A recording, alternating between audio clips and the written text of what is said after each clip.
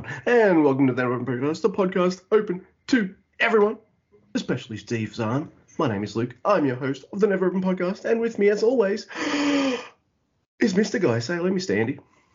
Hello, Mr. Andy. Hello, Luke. Do you take me for a fool? Do you think that I don't see that ditch out in the valley that they're digging just for me? Luke, we're about to talk about nights 7 through 9 of the G1 Climax 33. And fuck me, there's some good shit. We got some awesome stuff to talk about and some harsh criticisms as well. So all that and more coming soon on the Never Open Podcast, as well as stay tuned for 1-star Google reviews for Oda City Gymnasium. So we got all kinds of fun stuff for you guys today. It's going to be a blast. That's right. No real AEW talk because Collision hasn't been on yet, and there's no Jay White to talk about, so there won't be any of that. That's all I want to do. I want my Jay White corner, and I'm happy. And not really much news, I guess, unless it's G-Run related. There's probably things here and there, but I don't know. Anyway, there's ways people can interact with us and contact us if they wish to. If you haven't bailed on X yet, we're on it. Fucking X. God damn, that's a fucking shit name. Anyway, I'm like, why have it named X on the internet? What is X associate? Never mind. But there are ways you can interact with us on X. I'm at Grumpy2EB. Mr. Guy is at Drucifer Tweets. Collectively, we are at Never Open Pod. And if you'd like to send us a written or voice email, you can do that. neveropenpod@gmail.com. Also, there's been lots of pay-per-views lately. It'd be nice if you could help us out a little bit, but get something awesome in return. We have a Teespring store where you can buy shit that make you look never as fuck. Yeah. If you got any of that, Banks, Monet, help us out. How are you feeling, Luke? We're, 9 nights into the G1. How's your stamina feeling? Like, how are you doing with life? Are you like yelling at loved ones and stuff like that on accident? Have you, is your personality changing at all, or are you just rocking and rolling? Do you remember TV? I remember TV. These shows are all on prime time-ish for me, so it's all like prime TV time. So, hey, Luke, did you watch this? Hey, Luke, did you watch that? Unless it's Strange New Worlds. No. To be honest, it's a little exhausting, but I feel like the Best of the Super Juniors was way more intense, and this is a little bit better spaced out. Like this, as if they wanted to rush through the Best of the Super Juniors, but they're giving this a bit more time, which I wish I gave both time, to be honest. But I don't know. I feel like I'm all right. I will admit, though, and I don't know if you'd agree or not, but I felt like I was kind of snarky a little bit last night. Maybe not on the Tweety, but definitely chatting with you. And I was just like, I'm enjoying this wrestling, but why is everything I'm writing to Andy a bit snarky? I don't know. Okay. I don't know. I enjoyed the show quite a bit, more, so I don't know. Yeah, I enjoyed it too. I just wish people would be like, hey, look, Gabe Kidd and Kato Kiyomiya already spent 20 minutes on the outside. Maybe we don't need to do that again. But otherwise, I've had an enjoyable time most of the time, except maybe when Tongolo was wrestling. But oh my God, we get to cover 2 of his matches. So how do you feel? You're a big time hater at Tongolo. We'll see if he's improving or not. I'm excited to find out. I'm not going to prejudge him, even though I've already seen it. We'll see what my notes say later, because honestly, I don't remember half these matches off the top of my head. I need reminding because there's like 30 of them, and they take place early. I mean, thanks for asking me, by the way. I am very tired. Today is going to be like a 16-17 hour day for me. So that's what the G1 does for me. But at the same time, I really enjoy it. I feel motivated. I don't feel like exhausted. I'm tired, but I'm not exhausted, if that makes any sense. So I know you're really wondering how I was feeling. So I just want to make sure that I told you. Mm-hmm. I know you were. That's because you. If I didn't ask you the same question back, I forgot. So, but I do want to. I know the answer. I mean, it's hard to forget things that are important to you. That's all I'm saying. one little point I might make just here, because it doesn't really affect the matches at all, it's something I kind of like. I've noticed a little bit more from the commentary team, and that's Kevin's interacting with the young lions a little more, just in tiny little ways, nothing to affect him calling the matches or anything like that, but I do find them amusing and a little funny, so I like it. But well, where he's doing that because he's used to having no one there, but for these 3 shows he has somebody with him. That's right. Chris Charlton's taken time out of his busy work schedule to commentate these 3 shows with Kevin. But it's like he's got his dream career and his dream job at the same time. Man, he must be living quite the life, Mr. Chris Charlton. Good on him. But yes, it is night 7 of the G1 Climax. I try to do that like a ventriloquist. I mean, they really should buy a t-shirt, because they don't know how many O-rings we have to replace every time we do that. You know what I mean? We are blowing an O-ring every time we do that for you. See, there goes another one. Those are expensive. That's right. So usually this is when I'd be like, oh, we're at this place. Do you want to talk about this place? But we don't need to do that for the first 2 nights. It's Korakuen. Everyone knows Korakuen. And we start with the B block. It is the Great O'Khan versus Billy Ospreay. And Great O'Khan, he's like, all right, Ospreay, hit me. So he invites hits, and of course Ospreay's going to take it. He's going to hit him. And then Billy's like, all right, I got New Japan machismo. You take your shot as well. Mongolian chops. Instead, then a huge back body drop and a vertical suplex, which is fun. Great O'Khan then grounds Ospreay, which is probably a great idea, because he's a fast-moving, high-flying kind of guy. But I like this. Great O'Khan, he's also like, look, you're my leader, but I'm going to sit on you in the corner like I do every motherfucker. Get out of here. And Ospreay's like, nah. She wiggles out of it, jumps up, Frankensteiner. So that's kind of fun.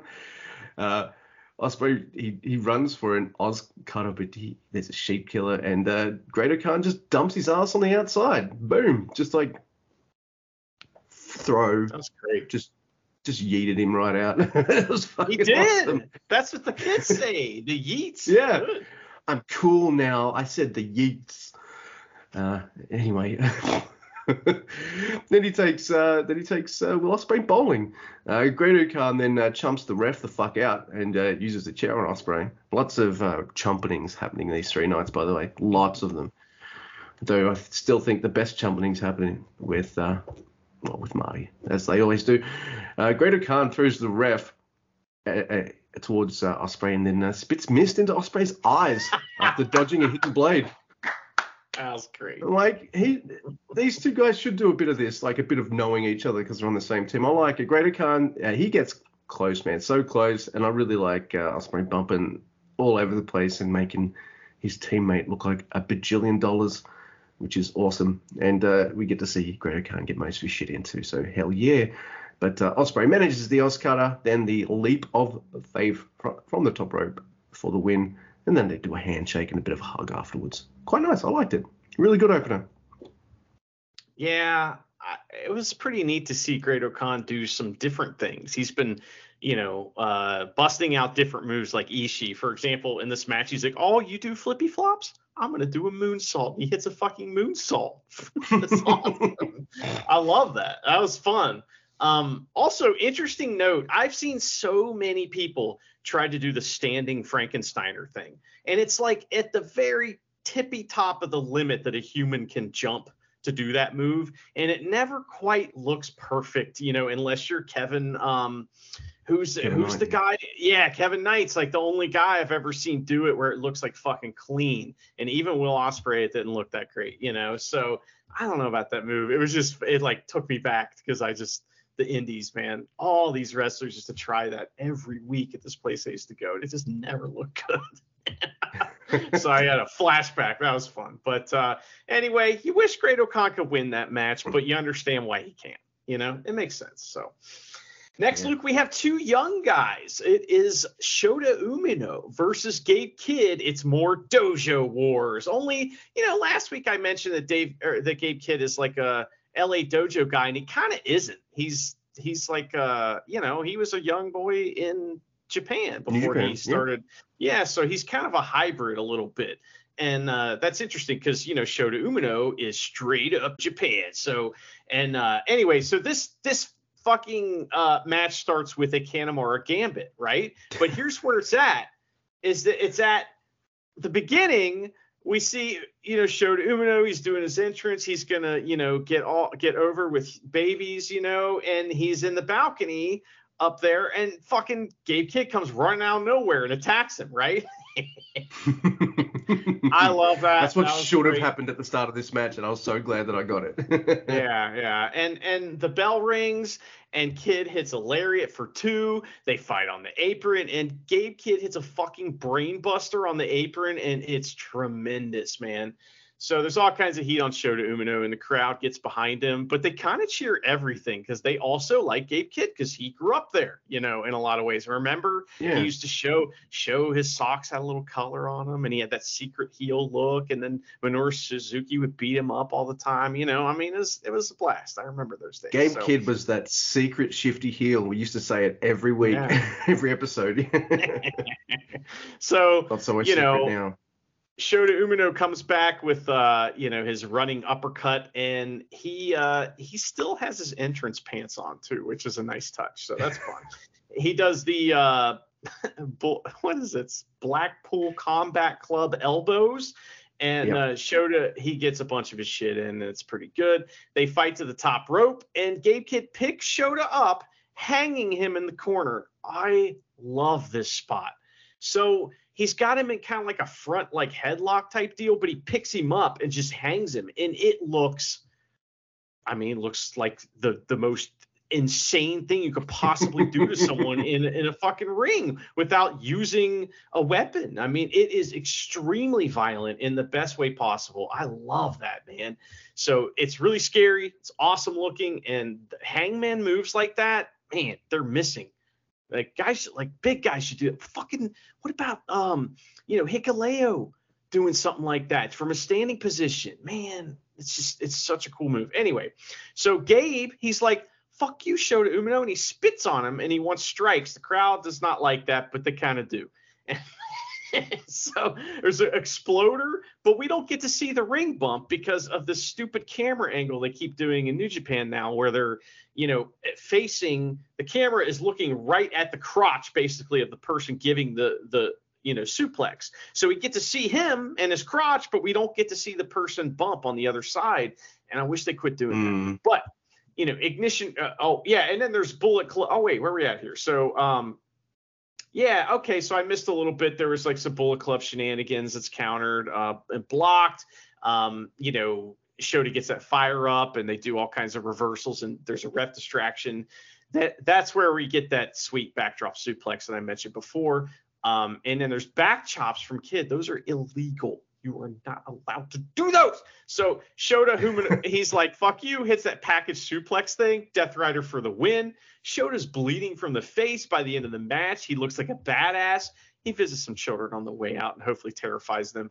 I have not been disappointed or not kind of wowed by every single Gabe Kidd match. He's been great. And Agreed. It just goes to show that I've seen it many times where a young wrestler has handcuffs on him. He's not allowed. I mean, we see it's part of the system in New Japan, but I've seen it, in person many times. And maybe they go to a different promotion, and that promotion's like, yeah, do whatever the fuck you want. And all of a sudden, these wrestlers bloom and right in front of your eyes. And that's what we're seeing with Gabe Kidd. It's great. The handcuffs are off, and look what we get. It's tremendous. Yeah, I thought this match was never as fuck. I loved it. That package suplexes, do you mean the one where kind of Shooter catches Gabe in a bear hug and then suplexes him? Is that the move? Because I was just like, what the fuck?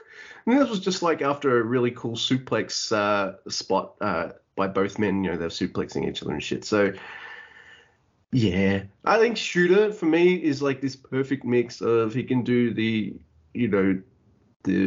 classic New Japan style, but then he can also do the more brutal, never as fuck kind of style too. So I like that versatility with Shooter. And Gabe Kidd, yeah.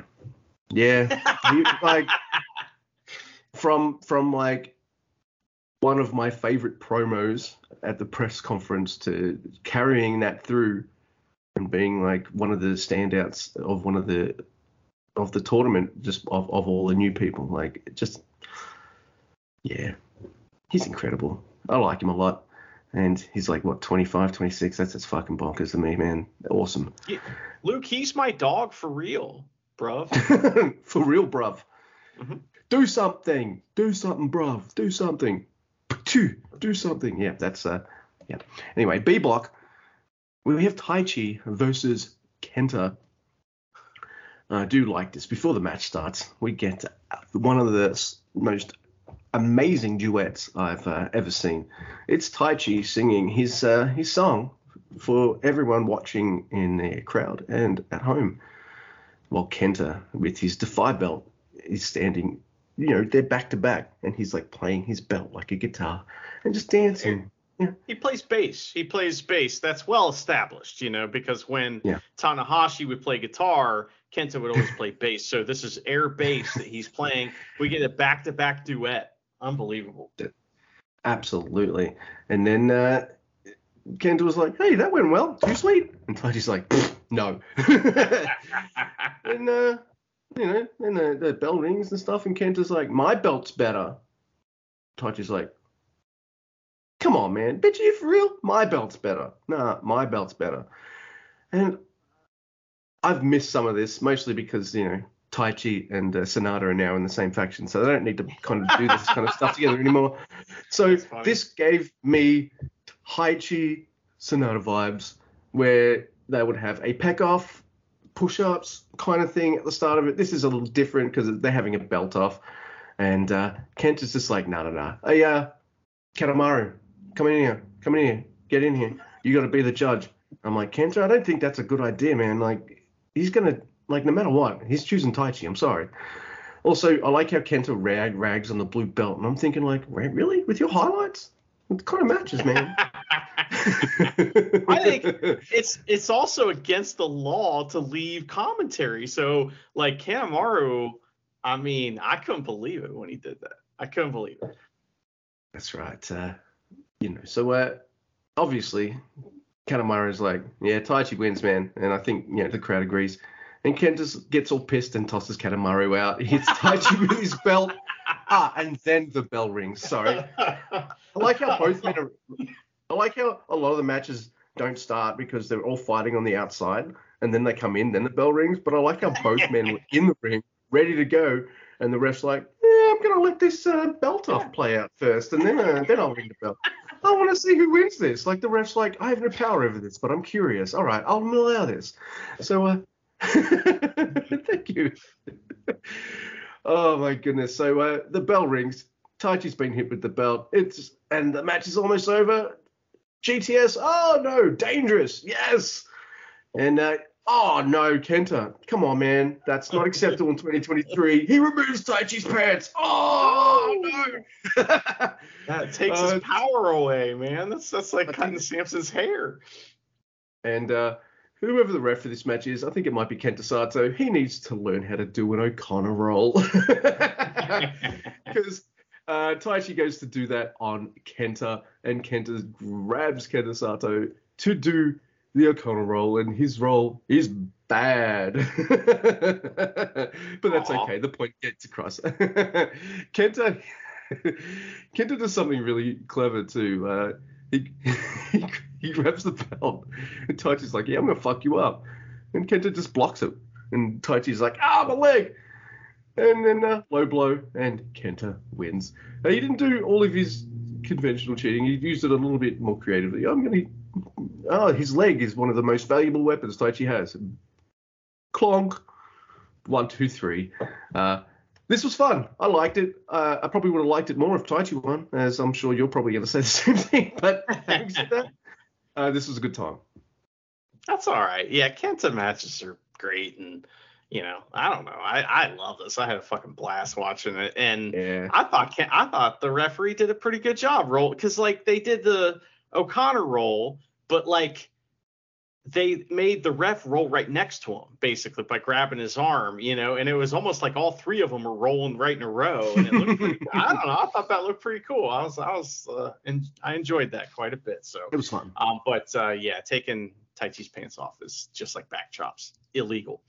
So anyway, canceled. Yes. Next match is Tsuji versus Chase Owens. That's Yoda Tsuji. And we get one of the most difficult Kanemaru gambits that you can do, the front-facing variety from Chase Owens, which is, that's the hardest one you can do. So this is an interesting match because it's immediately heat on Tsuji. So we got babyface Tsuji in this match. That's fun. This is kind of like one of those situational alignment things that we get all the time in New Japan, and it's really fun to see with a young guy like this. So this is great. So there's all kinds of heat on Tsuji. He comes back after getting beat up on the outside for a while. He hits a moonsault and throws Chase back in the ring. I don't know how they got out there, but he hit out moonsault on the outside. That's why it happened. So we get some fun Canadian reversals through the ropes, folks. And Chase runs through his offense, getting the crowd behind Yoda Tsuji. It's great. Chase has Tsuji's number at every turn, though. He's a veteran. He's been in this tournament many times. He's a multi-time champion, as much as you may not want that to be true, everyone out there. It is true.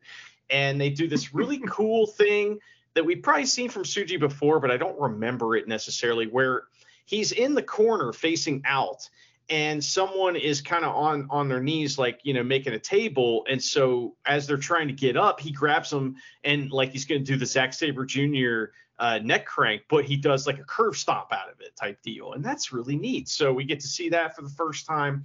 Or maybe not the first time, but first time I noticed it and was able to put it in words. But, of course, Chase Owens cuts him off. He hits Tsuji's ugly face. Yeah, he hates Tsuji's ugly face. Excuse me. Remember that movie from like 20 years ago where the guy said, "I hate your face"? Remember that? It was a funny movie. It's called Grandma's Boy. Remember that? Well, we're gonna. Oh yeah, I like that movie. We're gonna make that joke in this. So he does that, and then Chase counters a spear with the C trigger, and it looks fucking awesome because Tsuji just gets kneed in the face while he's flying through the air. It's tremendous. So there's a jewel heist for 2, and then a nice little back and forth here, and Tsuji hits his own knee strikes, which is pretty cool. There's a strike exchange, and Tsuji gets his headbutt, which is always kind of one of his big moves. Running curb stop for 2. Chase fights back, though, but Tsuji hits a spear and gets the win. So pretty cool match. I really enjoyed this. I thought this was fun to see babyface Tsuji and to see him kind of in that spot, and to see him hit some innovative offense with a veteran who can be where he needs to be. Yeah, I thought this was great. Also, a little bit of suspense for this match because I haven't seen Yoda Tsuji with a singles win yet, which is kind of crazy to me.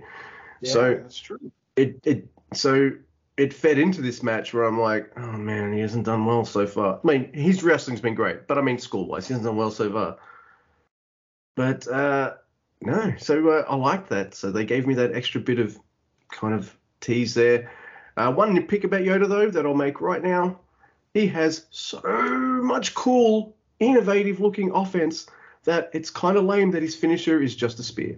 Is it a good spear? Yeah, sure. But, he's got so much really interesting, fun, innovative offense that it's kind of weird for me to see him just do a spear.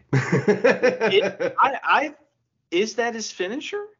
I mean, I know it finished this match, but like, what is his finisher? This is the only match he won, so right. So I guess it must be, but I don't think. I mean, I feel like that.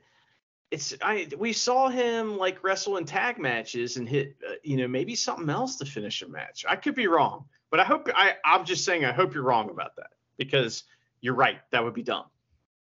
Yeah, and I do remember Kevin saying something like, when Yoda says he spears you, you stay down, and that's kind of what happened in the match. And I'm like, but really he did this weird curb stomp thing. He's got awesome dives. He's got this awesome, like, I feel like he's got that kind of New Japan style. I could see this guy in C block and just crushing it. Just like Shooter probably could too, or Gabe Kidd.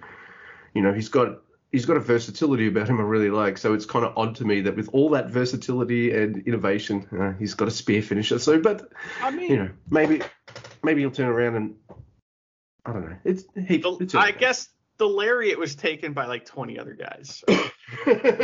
I guess. So. Yeah. Hey, maybe a German suplex. Oh no, we've got like 3 wrestlers who do that. How about a hold? Wait a second. Zack Sabre Jr. uses every hold to finish matches. Can't use God damn it. So yeah, it was awesome, and it was really cool to see Yota Tsuji get a win. So next we have B block action. Well, it's a B block match anyway. It is El Fantasma versus Tonga Loa. Oh no, this match isn't bad. I'm sorry. No. I'm just being a douche. But El Fantasma wants topless Tonga Loa, and I'm like, wow, this would be an even better moment if Tonga Loa didn't just randomly take his shirt off in a previous match. Tonga Loa, what are you doing? Can't sell your legs, and this was the time to take your awesome rack out. And anyway. After some teasing though, light, fun, playful teasing, Tonga Loa gets his top off. All right, here's what I would have done.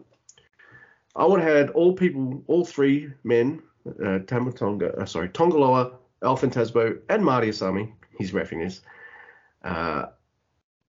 with shirts on. Tonga Loa won't take his off, and El Fantasma's like, dude, it's cool. I'll take mine off. Hey, safe space. It's all good. That kind of vibe. Mm-hmm. And Tonga Loa was still like, nah, I don't know, man. I don't know. And then El Fantasma's like, Marty, shirt off now. Right. And then Marty removed his shirt, and now the ref's topless for the whole match. I would have thought that would be. I wish they did that like one little extra step, because I mean this match turns out to be a lot of fun, but. I just, that's what popped into my head, and I was like, oh, Marty, come on, man.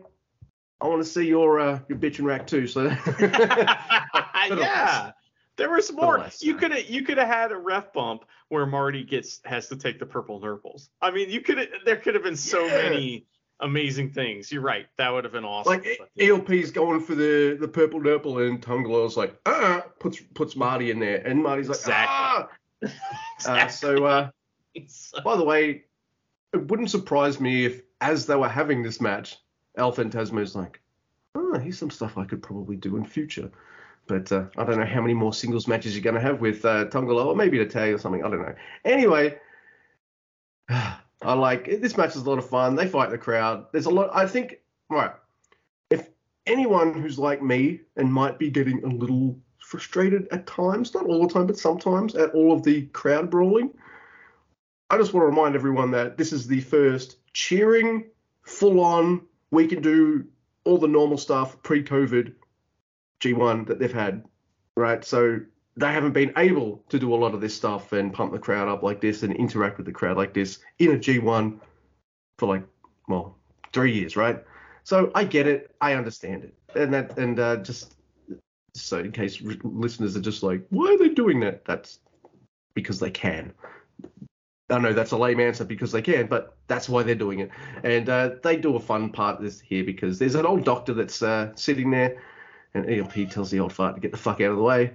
And and El Fantasma gets up in the crowd, up on one of the things, and just dives onto Tonga Loa.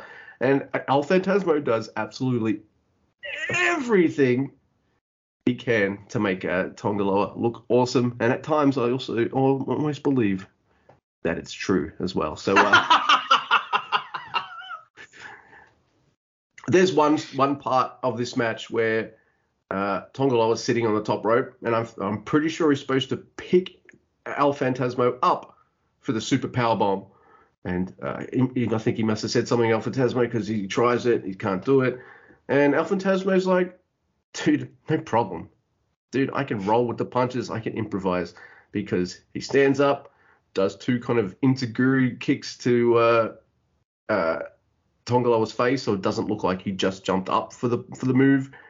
And then he jumps up, boom, super powerbomb. And I'm like, hey, El Fantasma, you're fucking awesome. And I like it when a wrestler can help out another wrestler. Like, I don't know, I'm not saying Lowell was bad in that position. Like, he was just like, oh, maybe I wasn't sitting right or something. Hey, I can't do this. Kick me in the face. Boom.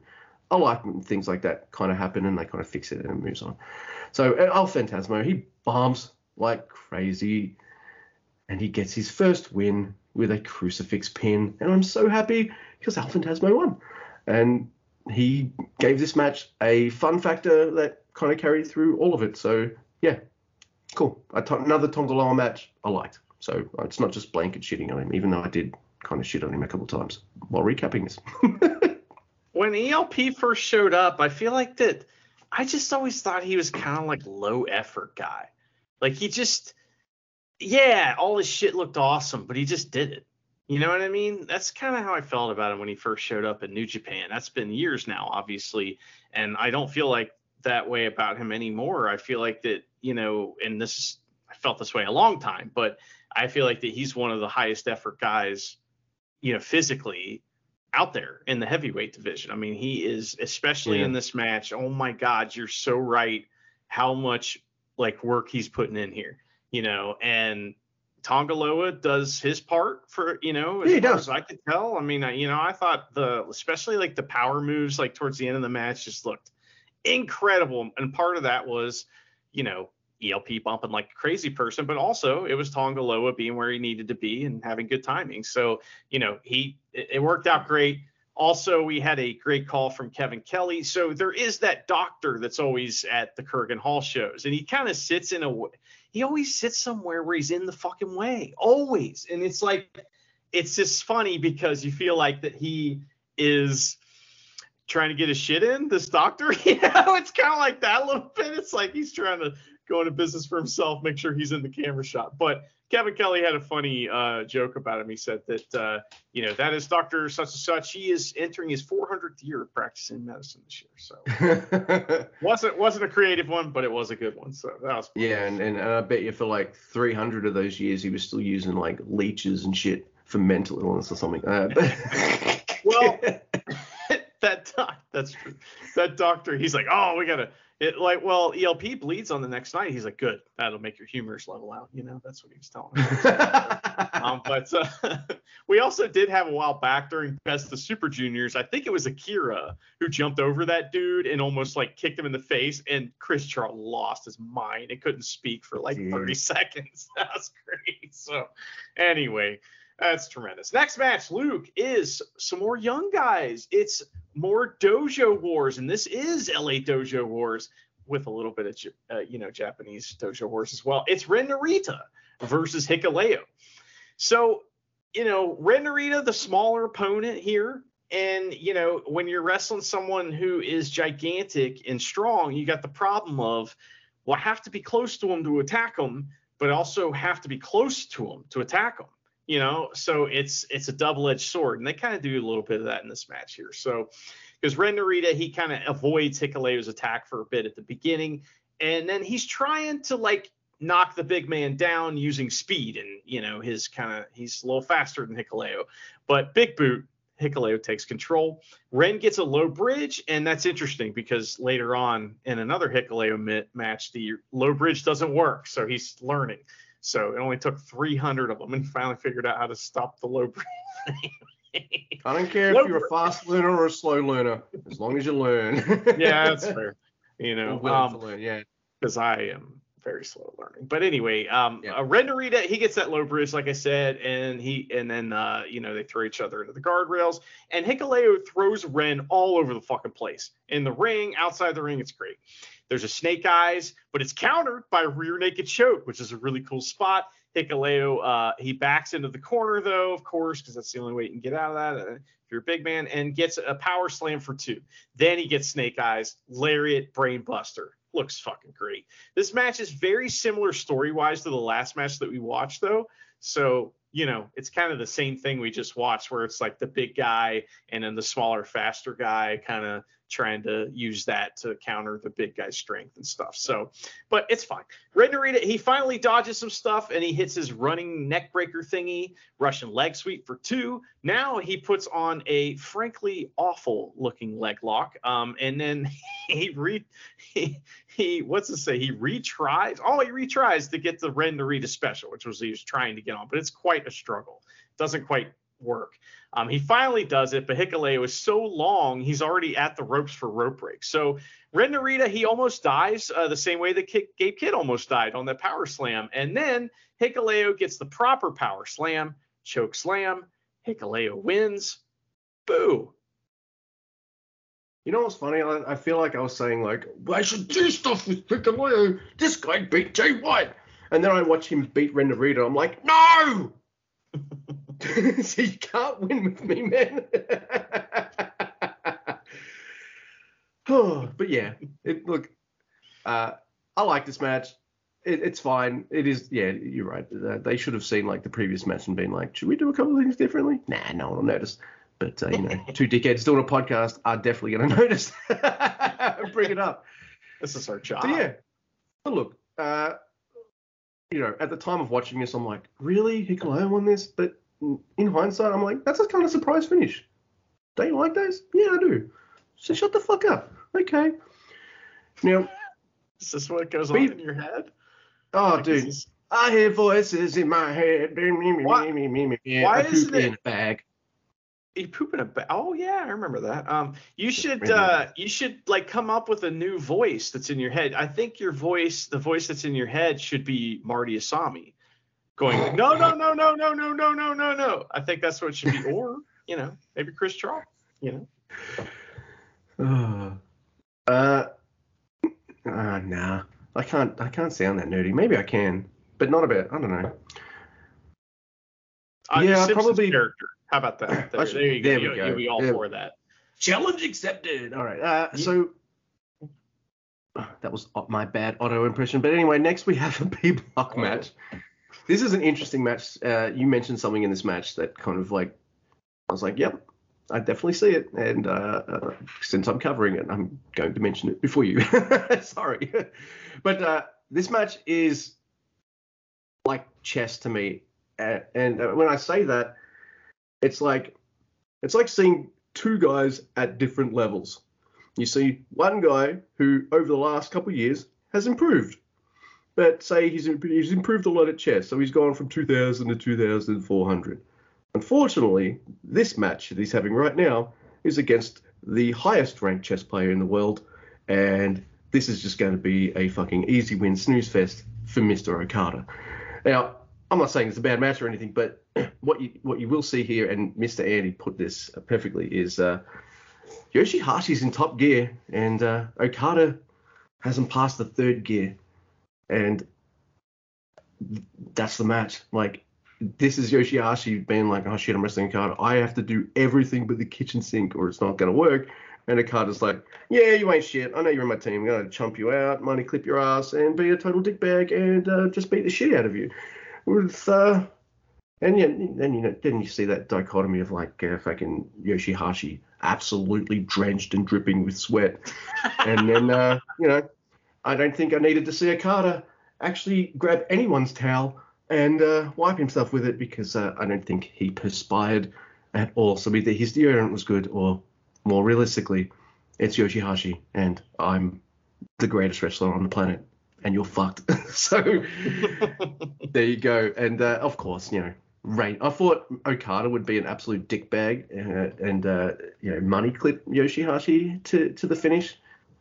But and hey, it's not without, you know, not out of the realm of possibility. He did screw over Tanahashi. Was it with a money clip? No, it was a Rainmaker. But you know, he's screwing over his friends and people he has titles with before. By the way, you can also tell Yoshihashi, he's proud to be a champion. You know, it's a tag title belt. It's a good belt. He's proud of it. Okada's like, I don't need this stank belt. Everyone knows I'm the best. I'm just coming out. Mind you, Tanahashi and Ishii also don't come out with those stank belts. And I'm like, why have those belts if your champions aren't going to come out wearing them? Fine. But I like this match. I love what you said, because I was having trouble articulating it. And after you said that, I was like, yeah, Yeah, it's absolutely spot on. Rainmaker Okada, of course, defeats Yoshihashi. I think it's not just that Yoshihashi's in fifth gear. He's in fifth gear and he's redlining it, and fucking Okada's in third gear, with 2,000 RPM. It's just in his brain, Yoshihashi's right, brain. In Yoshihashi's brain, Scotty's like, we can't hold on much longer, Captain. Whereas Okada's just like the Borg ship that's deflecting everything perfectly fine, and it's normal. Just giving it all she got. Yeah, you're right. And I thought this match was awesome, though. I really enjoyed it. Yeah. And it reminded me so much, and it was a little less extreme, but it reminded me big time of Captain New Japan versus Okada at the I think a 40th anniversary show. Oh my God, if you've never seen that, it is amazing. And it's the same thing where it's actually when Okada first won the belt. It might be his first or second defense. I can't remember when he came back as heel Okada with Gato, and and Chaos was a heel group at the time. And so it's the same match where it's like, oh, this guy's not going to win, but he gets the hope spots and stuff a little bit. And there is a few parts in here where Okada kind of has a surprised look on his face. But the key is it doesn't matter. It's the crowd. It's the crowd getting behind Yoshihashi and chanting his name. And it's like, it's got to be pretty cool for him. But I don't care. He doesn't get many opportunities to wrestle Okada because they're in the same faction. So I have to agree with you that having a chance to wrestle Okada was probably a big thrill for him too. Yeah, and he showed up for it. So good. Yeah, I wish he would have won. That would have been funny, But Okada ain't letting that happen. It's not happening. So maybe Goto, but not Yoshihashi. So anyway. Luke, the main event of our night 7 of the G1 Climax is the champ himself, one of just 5 guys, Sonata versus Kaito Kiyomiya. And this is a big deal match because it's a Noah top guy, should be a top guy, versus the top guy in New Japan. This is a measuring stick type match, and the crowd knows it. There's a bunch of people in the crowd with these like glow sticks that are green, and that is Noah's color. So they either brought them from the Noah show, or Kaito Kiyomiya was selling those and he made a fucking shit ton of merch that night. So good for him either way. But this is a big deal. And before the match even starts, there's just massive Kaito Kiyomiya chants. The crowd wants him to win, but they also love Sonata. So this is really fun. So here at the beginning, Kaito, he uses mat wrestling, and it's all fucking cool ass shit. Super fast reversals and more of stuff like that. Kaito gets a drop kick and the classic arm drag into the arm bar deal, and it's beautiful. I love watching incredible wrestlers do the like universal spot and the like arm drag and just simple moves. They always make them look so awesome. And that's what we got here. So he works the arm for a bit and hits a monster tope con hilo over the corner. It's awesome. It's like he doesn't go all the way. He kind of goes to the right a little bit of the corner because that's where Sonata's at. It's not the Myron Reed over the actual corner post, but it's a monster dive and it looks awesome. So then we get more really fast reversals. They run the ropes and it's tremendous. And Sonata, he owns this exchange, sending Kiyomiya on the outside, plancha, ear point. Then he's like, you know what? I don't like this Noah guy very much. I think I might need a little extra to slow him down. So magic screw on the floor off the apron. That finally slows him down a little bit, and that's great. So Sonata gets his moonsault skull end thing, but Kaito Kiyomiya, he gets out and flips, kind of like doing a double stomp right to Sonata's leg. I don't understand the midair adjustment in that to like just precisely kick the leg without kicking the leg and just actually hurting a guy. That whole match is worth watching just for that little thing. That was amazing. So Sonata, guess what? Fuck your leg. That's what we're getting here. There's a top rope drop kick to Sonata's leg, and Kaito Kiyomiya puts on the Muda style figure 4. It's great. It goes on for a long time. We hear 15 minutes gone, and I'm thinking, no, 6-7 minutes gone. don't know. It's Yeah. crazy. This flies by, and it's weird. We'll talk about another match later where it's like 5 minutes in, and we're like, how can that be? But for the opposite reason. It's wild, man. It's wild. The time you just, I don't know. I guess they say time flies when you're having fun. Well, it also warps time when you're having fun. So anyway, I was just sitting there and I'm watching this long hold and I'm thinking, this hold's going on too, and then rope break. Which I thought was pretty funny. And Sonata, he tries to flip out of a suplex attempt, but lands on his leg, staggering him. And they call back moves, and they begin with, what was this? I don't know what this means, but they do a bunch of moves, I guess, and they start with a tiger driver for Sonata for a double down. He kips up and sells his leg a little bit. TKO for 2. Really crappy airplane spin skull end. He needs to quit doing that. He tries the mood assault, but his leg is ouchy. So he drops to one knee just in time to see Kaito Miya's knee hit him with the Shining Wizard. It's awesome, but Kaito Kiyomiya's fucked up. He can't get to the pin. The timing on that was superb. So we get tremendous reversals. It's New Japan heavyweight shit going on right here. Kaito Kiyomiya, he gets a tiger suplex and a tiger slam like sort of thing for 2. They're running out of time though. And we get another TKO from Sonata. He hits the Shining Wizard, dead fall, but no, counter roll up from Kaito Kiyomiya. And then there's like 30 seconds left. O'Connor roll with 30 seconds left. And Kaito, he counters for his own like 2 count. And then there's a Shining Wizard with no time left. And Sonata gets the pin with 2 seconds left. Tremendously timed match. I thought this match was awesome. And it had no dead spots except for that split second that I was like, this hold's kind of going on for too long. No, it wasn't. It was right on time, And after the match, I do have to mention we do get the John Hatfield special, which is putting your opponent over on the mic after you beat them. This guy, let's hear it for the kid. Sonata does that shit. It's great. When I first watched this match, I was like, oh, that might have been, they're going for Deadfall there and they just ran out of time. But in hindsight, I'm just like, no, these guys are like 2 students of Keiji Muto. So they're going to pull out all the Muto stuff to beat the other guy with the Shining Wizard. I feel like that's probably maybe even kind of a bigger deal than maybe hitting Deadfall or whatever. So I kind of like that, especially since like Sonata, if he was going to win, I kind of wish Kaito won. I like Sonata and his title run, but I was hoping like, hey, I couldn't beat Okada, but I beat Sonata and I got. Maybe they want to focus on the Kaito Okada thing and not have Kaito, lose the title match to Sonata later on down the line. That's fine. But yeah, so I was a bit conflicted at first about the ending of this match, but I'm wrong. Like, I feel like in hindsight that Shining Wizard finish was probably just a little bit more. Some kind of kiss that I won't say out loud. But yeah, it was a chef's kiss and potato bangers and mashed or whatever.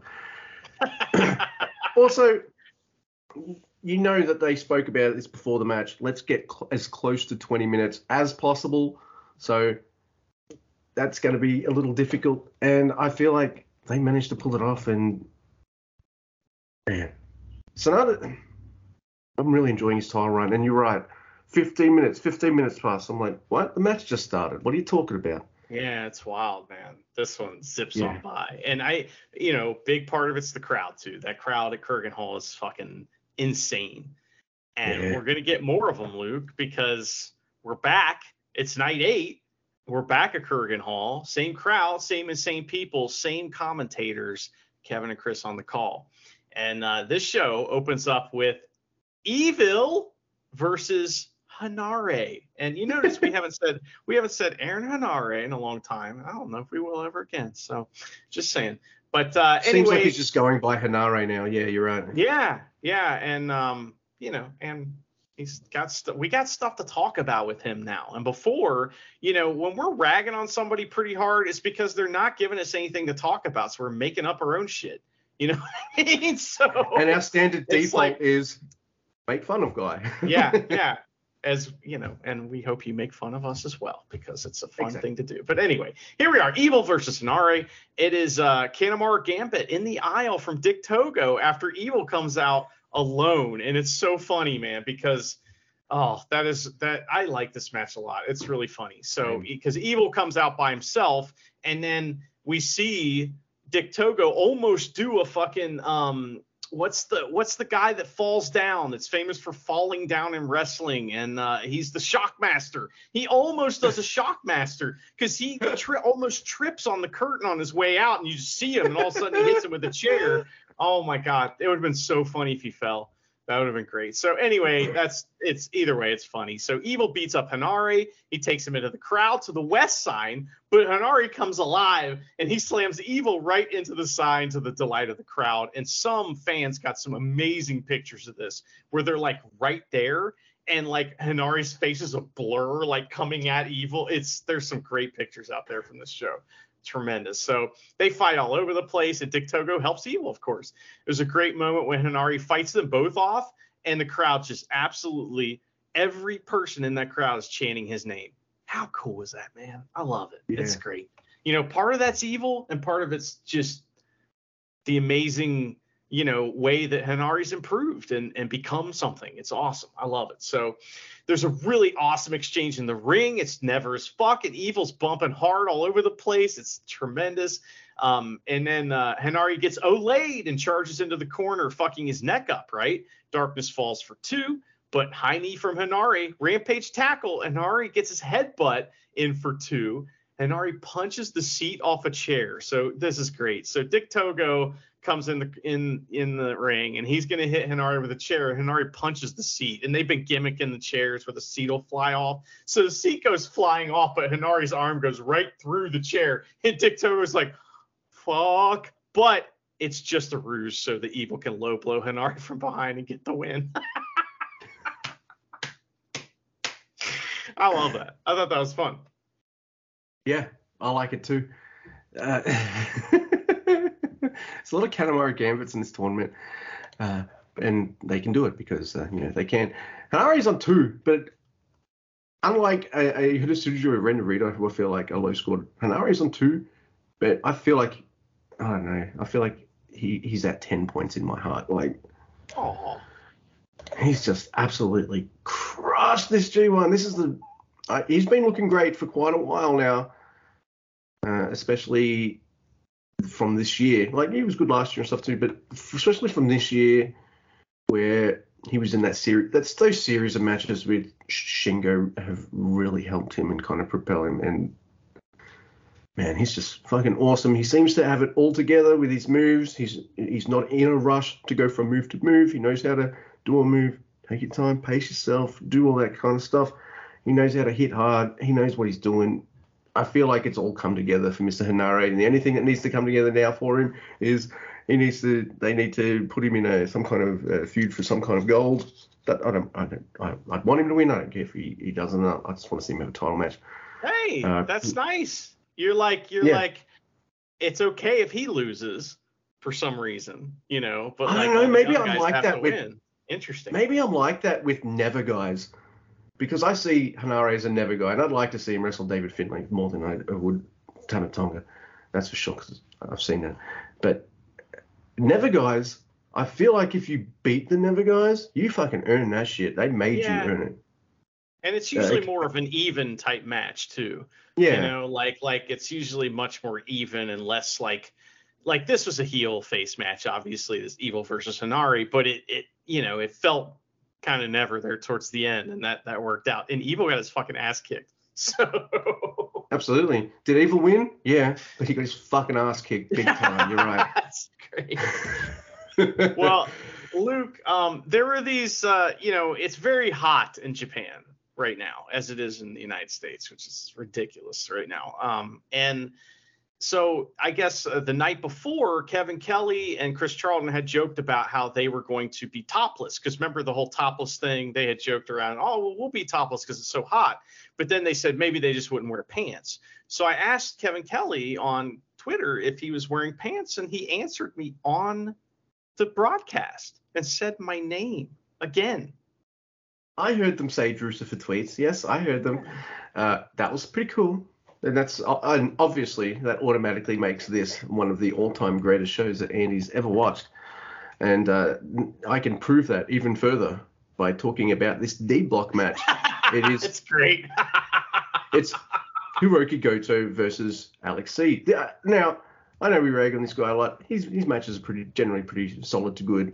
Goto, I mean, is he like really fucked up? Like, is there something wrong with him? Because he's had a couple short matches, and that's not usually Goto style. So usually he's got this kind of persona of powering through it and just like battling it out, and he overcomes and he'll get a win, right? But I feel like he's injured, so they've kind of worked around, but then he's taken jackhammers and stuff. So how injured could he be? Maybe he really likes the hotel that he's got in Korakuen or something. I don't know. He's tired. He's tired, yeah. I'm Tanahashi. I'm never tired. And Goto's like, I'm the opposite of that. He's like, I'll be in the spa with the naked old guy. Yeah. I mean, I've already had 20 energy drinks and I'm still tired. That's yeah. So it's a short match. I'm not saying it's a bad match. I'm just saying it's not common to have short Goto matches. And I know you're like, good, but come on, man. A nice, good 10 to 12 minute in a G1 I haven't said Goto anything. match. Yeah. I know. I just know you and your attitude toward Goto. Anyway, Alex, this match starts and Alex throws him into the railing. Fucking hard. Yeah. And I'm like, holy shit. So maybe this kind of match being short is part of the story because Alex, the android just fucks his shit right up. Alex even giving Goto a front side Tongan massage. So I thought that was fun. I like that. Dude, here's my next note. Alex whoops Goto's ass, and Mr. Guy must be really happy with that. And if the match is going to be short, here's how you work it. Goto's got, I don't know if it's real or in quotes, a rib injury. So absolutely destroy those ribs because you're a war dog. You're war ready, man. Just fuck your shit up. So he does. It kind of ties together. And a gnarly looking jackhammer. And I'm like, man, that's the perfect finisher for a dude like Alex Coughlin. Yes, I did it. And not only that, we get to see him get a major win over a New Japan mainstay. So fuck yeah, good on him. Yeah, I mean, this tells us a couple things. It tells us that this feud's going to continue, right? You know, him and Gabe Kidd versus Yoshihashi and Goto. That's gonna continue. And so I'm not mad about that. You know, I don't mind. I think a big part of the G1 is continuing existing feuds, and we're seeing a lot of that, and that's fine. You know, I love that. We'll talk about more of that later in this night. But I also just got to say that like commentary giving me a shout out, confirming they are wearing pants, and then Goto losing, getting his ass kicked. I mean, I'm on cloud 9 heading into this next match. You know, it's good times for me. I was off of work this day too. So like I had an appointment at around 10, and then after that I had nothing to do. So I knew I had a nap in my future. So I was fucking fired up. And they mention your name, and Goto loses in 5 minutes. I'm like, yeah. Oh, fuck, I better go buy a lottery ticket. Well, next, Luke, we have a match that is one of those ones you don't want to see this, but man, it's when you see something like this, it really will, you know, make you respect the wrestler. So here's what happens. It is Shingo versus Mikey Nichols, right? Two guys, one guy who we know is never as fuck, and one guy who is proving to be never as fuck in this tournament. So the crowd is chanting for Mikey right off the bat. I mean, like they're like, listen, we're going to chant for you, Shingo. Relax. You are Naito's friend, in fact. So, you know, that joke's staying, by the way. That joke is staying. That's a good one. So anyway,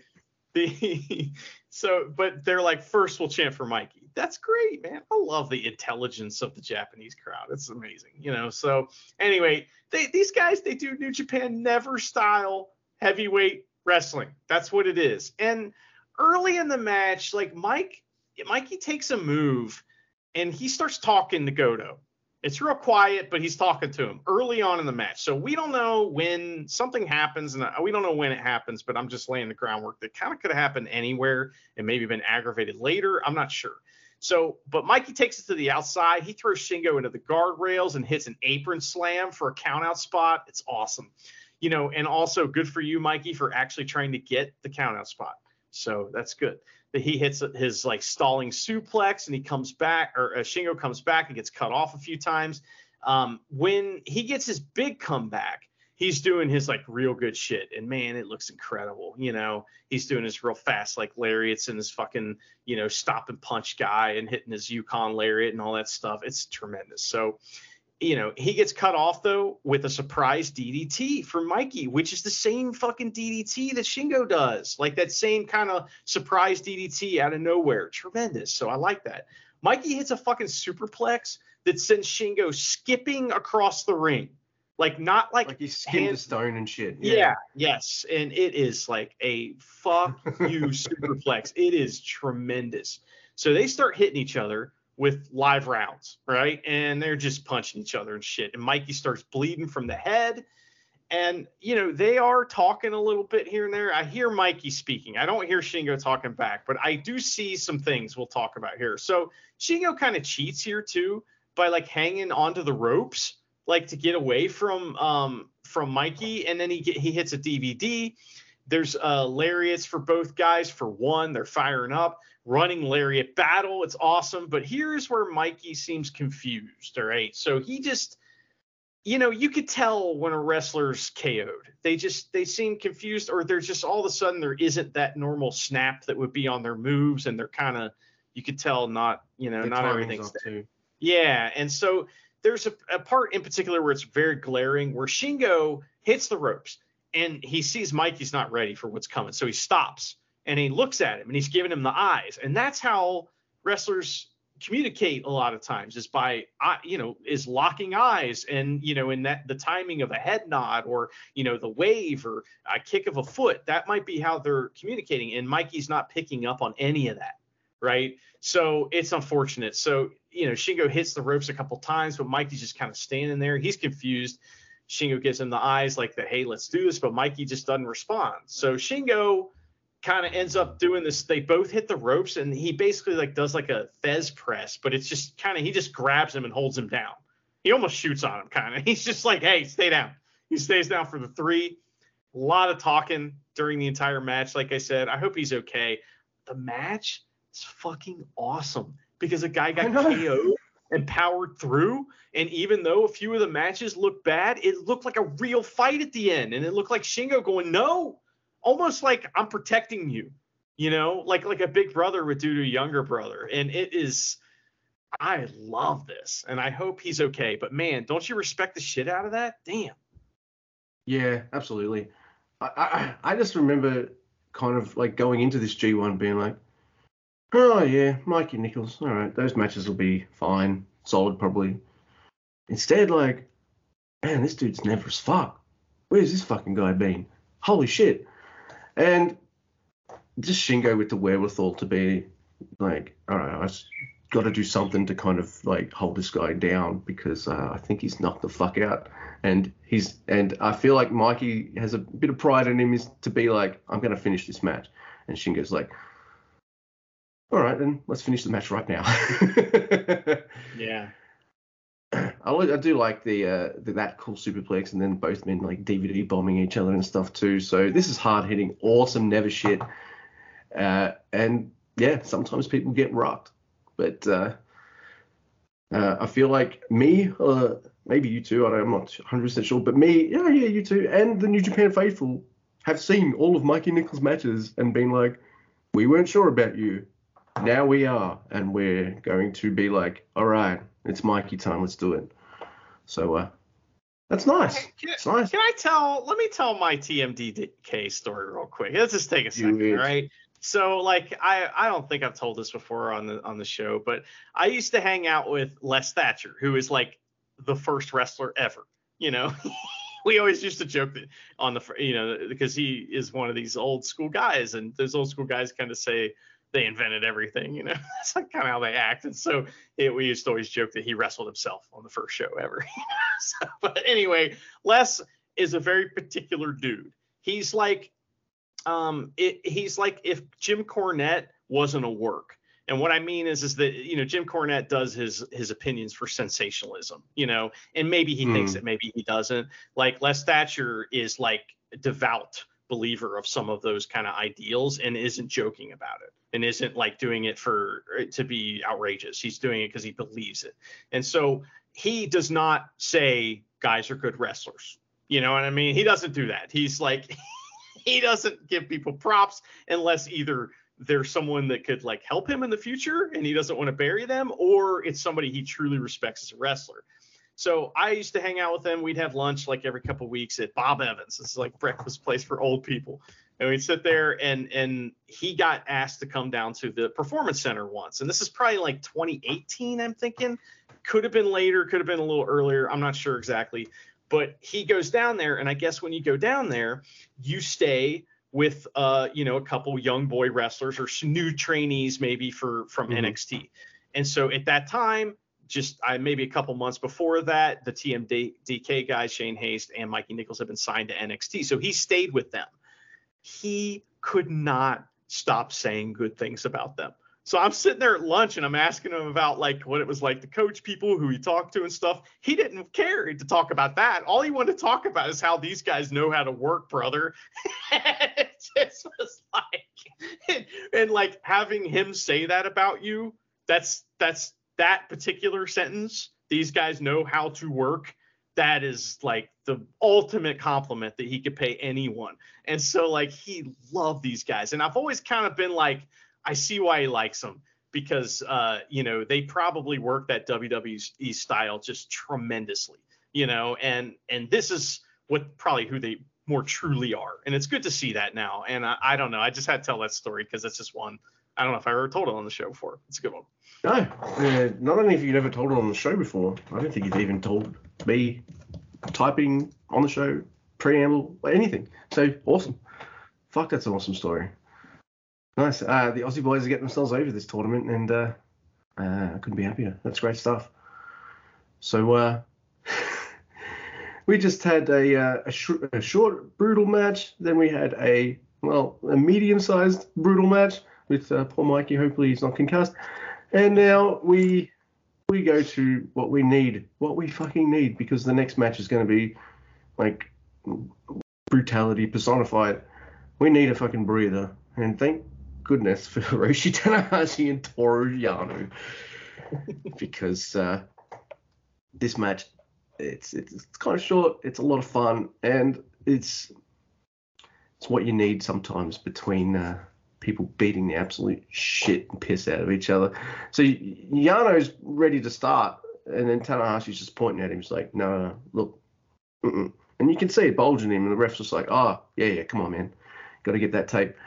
And then, they find more tape, and, and there's a funny joke in there about, like, it's wrist tape, but, like, he wears black wrist tape, but the wrist tape he's got with him is white wrist tape. So, he obviously doesn't have it there to tape his wrist, obviously. So he moves the tape before the bell, and both men, they shake hands because, they're a tag team, during tag league and things like that, and six mans and all that stuff. Tanahashi, he misses a senton. So Yano throws him into the railing on the outside like a douchebag, making him run.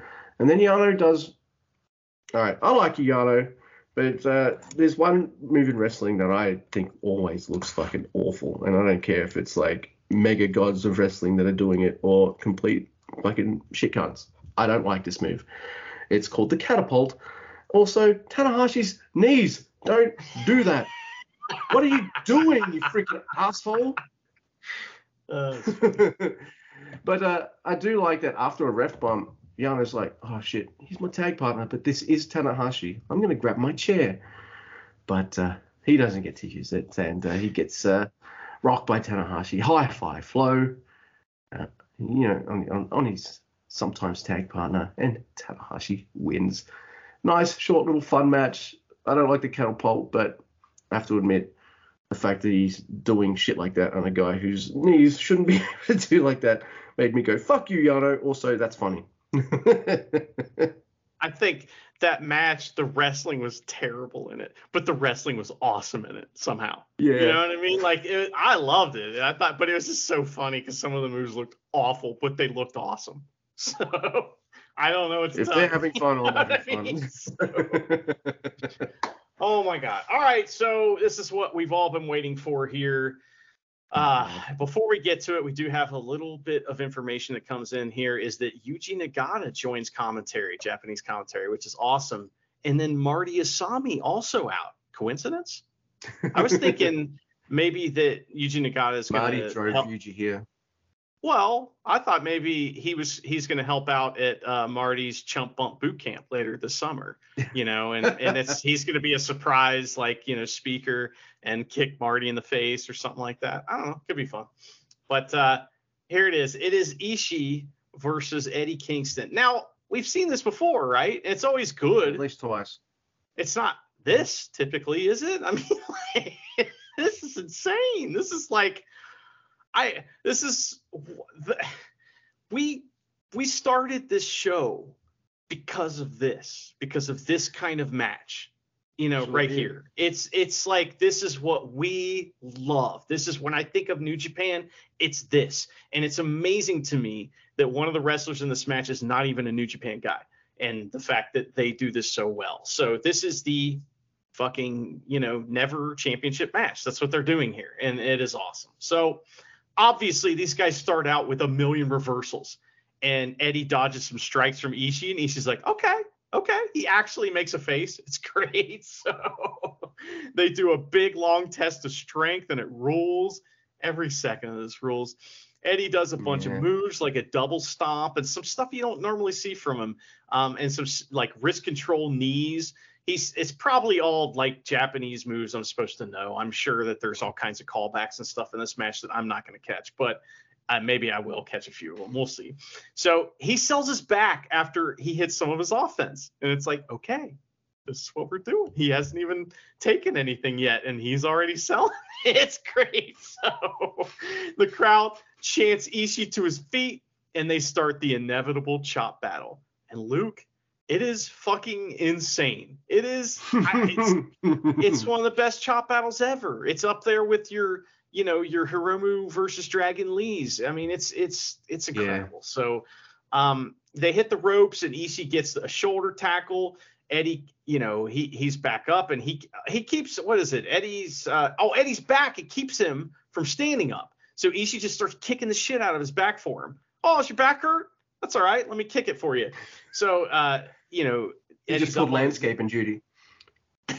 Sorry. Eddie's up on his knees, and so Ishii just chops him, and Eddie goes right back down. And it's great. So just like they did for Ishii, though, the crowd chants Eddie now to his feet, and he gets destroyed by chops. And Ishii is just brutal. He gets this insane Saito suplex. Eddie's fucked. But he gets a boot up in the corner and hits a knee drop. He hits a bunch of chops in his corner with his machine gun chops and an exploder for 2. But part of this is just him getting away from Ishii a little bit so he can recover. But he can't, because Ishii's right back up. It's another chop battle. It's awesome as before. And we get, the Ishii no reaction zoom in where Eddie hits a chop and Ishii just looks at him and the fucking camera knows. It zooms in and everybody goes, oh shit, you fucked up. It's great. So, I like it for Okada. They zoom out. For Ishii, extreme Sergio Leone. That's great. So, oh man, Eddie, he takes the straps down, and the crowd loves that, and so he's the first to flinch though in this, and the crowd starts cheering him on, and Ishii is a machine here.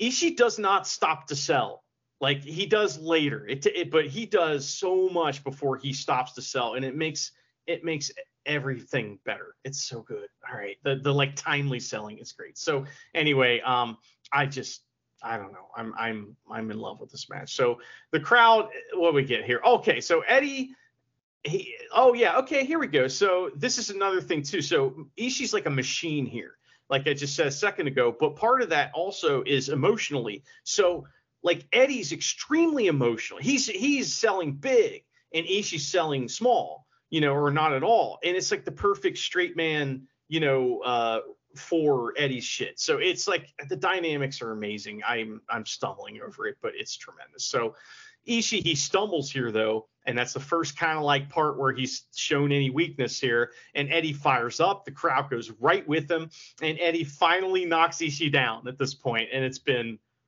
the whole match. So he's throwing him around with a couple suplexes. It was the first time he knocks him down with a chop, I think, after him going down many times. So there's a big suplex from Eddie after a bunch of slaps to Ishii's face. And then they suplex each other over and over again. Eddie fires up at first, and then he does the drunk delayed sell, like for a double down where they both just go down. It's great. The crowd is so insane here because this match is what we all want to see. There's lariat reversals, and Eddie lands an all Japan style, like hook lariat, Western lariat on Ishii, and Ishii's killed. Oh, it's awesome. Backdrop suplex for 2. And then stretch plum from Eddie. I don't like when Chris Charlton calls him Dangerous K. Don't do that. There's only one person that's dangerous, and it's Taichi. So it's Eddie, exactly. But so Eddie's got the stretch plum in, but it hurts him as much almost as it hurts Ishii to put it in. So he puts it on as long as he can, and then he tries a pin, but Ishii kicks out. Fucking great spot, man. Fucking great spot. I love that. Ishii kick out once, maybe twice, and I think both times Zack Sabre Jr. So this guy doesn't tap out, and maybe Eddie knows that. So yeah, oh man. Plus he just was too hurt. It was hurting him too much to keep the hold on. Yeah, he couldn't, So he's back. He has to bend his back. Right, and Ishii's struggling. He's not just letting him do it, So it's great. So this part right here serves as a double down too, because Eddie has to just sell because he's like, I didn't get the pin. Now all that shit that I just did hurts. So Ishii hits a monster running headbutt that is one of the best headbutt sells I've ever seen in my life. Oh my it's God. So awesome. Dude, it's better. It's even cooler than that. Dude, you ever seen like someone in boxing or any sport just do the 1, 2, 3 punch? Yeah. Here's the 1, 2, 3 fucking headbutt. Hits him, headbutts him high, headbutts him low, headbutts him in the middle. Like, in that last one was just like someone just. Ishii didn't get shot out of a cannon. Ishii is the cannon. That's great. There's a chop battle again, but Ishii hits an enziguri, and then Eddie hits one too, right? So 2 lariats from Ishii that are they're the Western lariat style Ishii's or style lariats that he hits. It's great. So we're getting the mirror spots. They're doing all the never shit. So Ishii fires up, and the crowd is just absolutely beside themselves at this point. There's a brain buster, but no 2 absolutely insane back fists from Eddie and he gets a pin for 2. And they say 15 minutes gone. And we're like, what? What? How is it not 30? Where? How is this not a draw yet? It's like, how is it not 30 minutes? It's so much happens. So then Ishii, as he's been doing through this tournament, he busts out a move he doesn't normally do and hits a fucking code breaker. So he hits a sliding D for 2 and then brain buster. Ishii wins. I didn't even remember who won because who cares? It's fucking amazing. This is the best part of New Japan. Yeah. Dude, this is fucking heaven for me. You're right. Not only is this like why we do the podcast, it's kind of why we named it the Never Open Podcast. This is our shit. And I know some people complain about the 20-minute time limit. Well, most never matches are under 20 minutes, so I'm happy as a pig in shit. Dude, this match was gnarly, and I would have been happy with Northern Lights Bomb, Eddie wins, or Brainbuster, Ishii wins. And it was Ishii. I'm kind of glad Ishii won because he needed some points. He's at 2 now. So, and this is their 3rd match together. I think this is the best one. And they managed to do it with a time limit constraint on them and everything. Like, no problem. And Ishii, dude, like one side of his chest, like right near near where the your chest meets your kind of shoulder, that clavicle kind of area. Oh, sorry, collarbone. And it's just purple. It's just hamburger. And you see Eddie's, and whilst Eddie doesn't have that full-blown, like, bruising, Eddie goes to the same spot each time. There's more, like, Eddie's got a more, like, rounded area of redness. And that area of redness also creeps up towards the neck area because there's some spots like this where it's like, all right, we're having a chop on it. Eddie's ready for it. Yeah, but you're not ready for it. No one's always fully prepared for Ishii's like, yeah, I'm going to chop you right in the chest. Boom. Next one's right in the fucking throat. And so fucking good. Yeah, I saw a code breaker too. I even saw Eddie doing a shitty, like, I don't mean shitty isn't bad, but like a shitty little double stomp to just be like, you like that Ishii, let's go. And I'm like, I don't see Eddie doing little double stomps. What's going on here? Oh, these guys are going to fucking hurt each other, aren't they? Yep. You know what? I know no one else cares except for you and me, but you know what made this match even better for me? And it's probably only something you'll agree with. I don't give a fuck. Marty Asami was here to ref this. Oh, yeah. He is reffing the shit out of this match. He was awesome, man. You know what I also like? Like, they barely left the ring. Right. Did they? I don't think they left the ring at all. I don't think so. And I was like, that was kind of a breath of fresh air. So I really liked that. Now, I'm thinking to myself, man, that might be, like, I don't think I really say things like, that's the best match of the tournament I've ever seen. I think I'm more like, that's one of the best matches of the tournament so far. And Ishii versus Eddie is probably that. Come back at me when we finish the G1, Andy, and maybe it's the number one pick. Top 10 G1 matches. Can't wait. It's one of those matches where I'm like, how do you fucking follow this? Then I realize, Naito's in the next match. Yeah, this is going to be good. Yeah. Not only that, Shane Haste has had a great tournament. I've really enjoyed all of his matches too. And I like the hat trolling at the start of this match. So, hey, Shane Haste must have been really proud of how we dressed at that press conference because he's coming out with that orange top, that bright orange top hat. I bet you Taz would have shit a brick saying, it's orange. Complains every time some motherfucker wears orange. Shut up. Well, he invented orange. You know, yeah, just like Les Thatcher invented wrestling. You know? Like, wrestlers are very territorial when it comes to IP. So there's some hat trolling to start off with. You know, Naito fucking with Shane Haste top hat, and then Shane Haste putting on the LIJ hat, and putting on a few moves on Naito, and all that kind of stuff.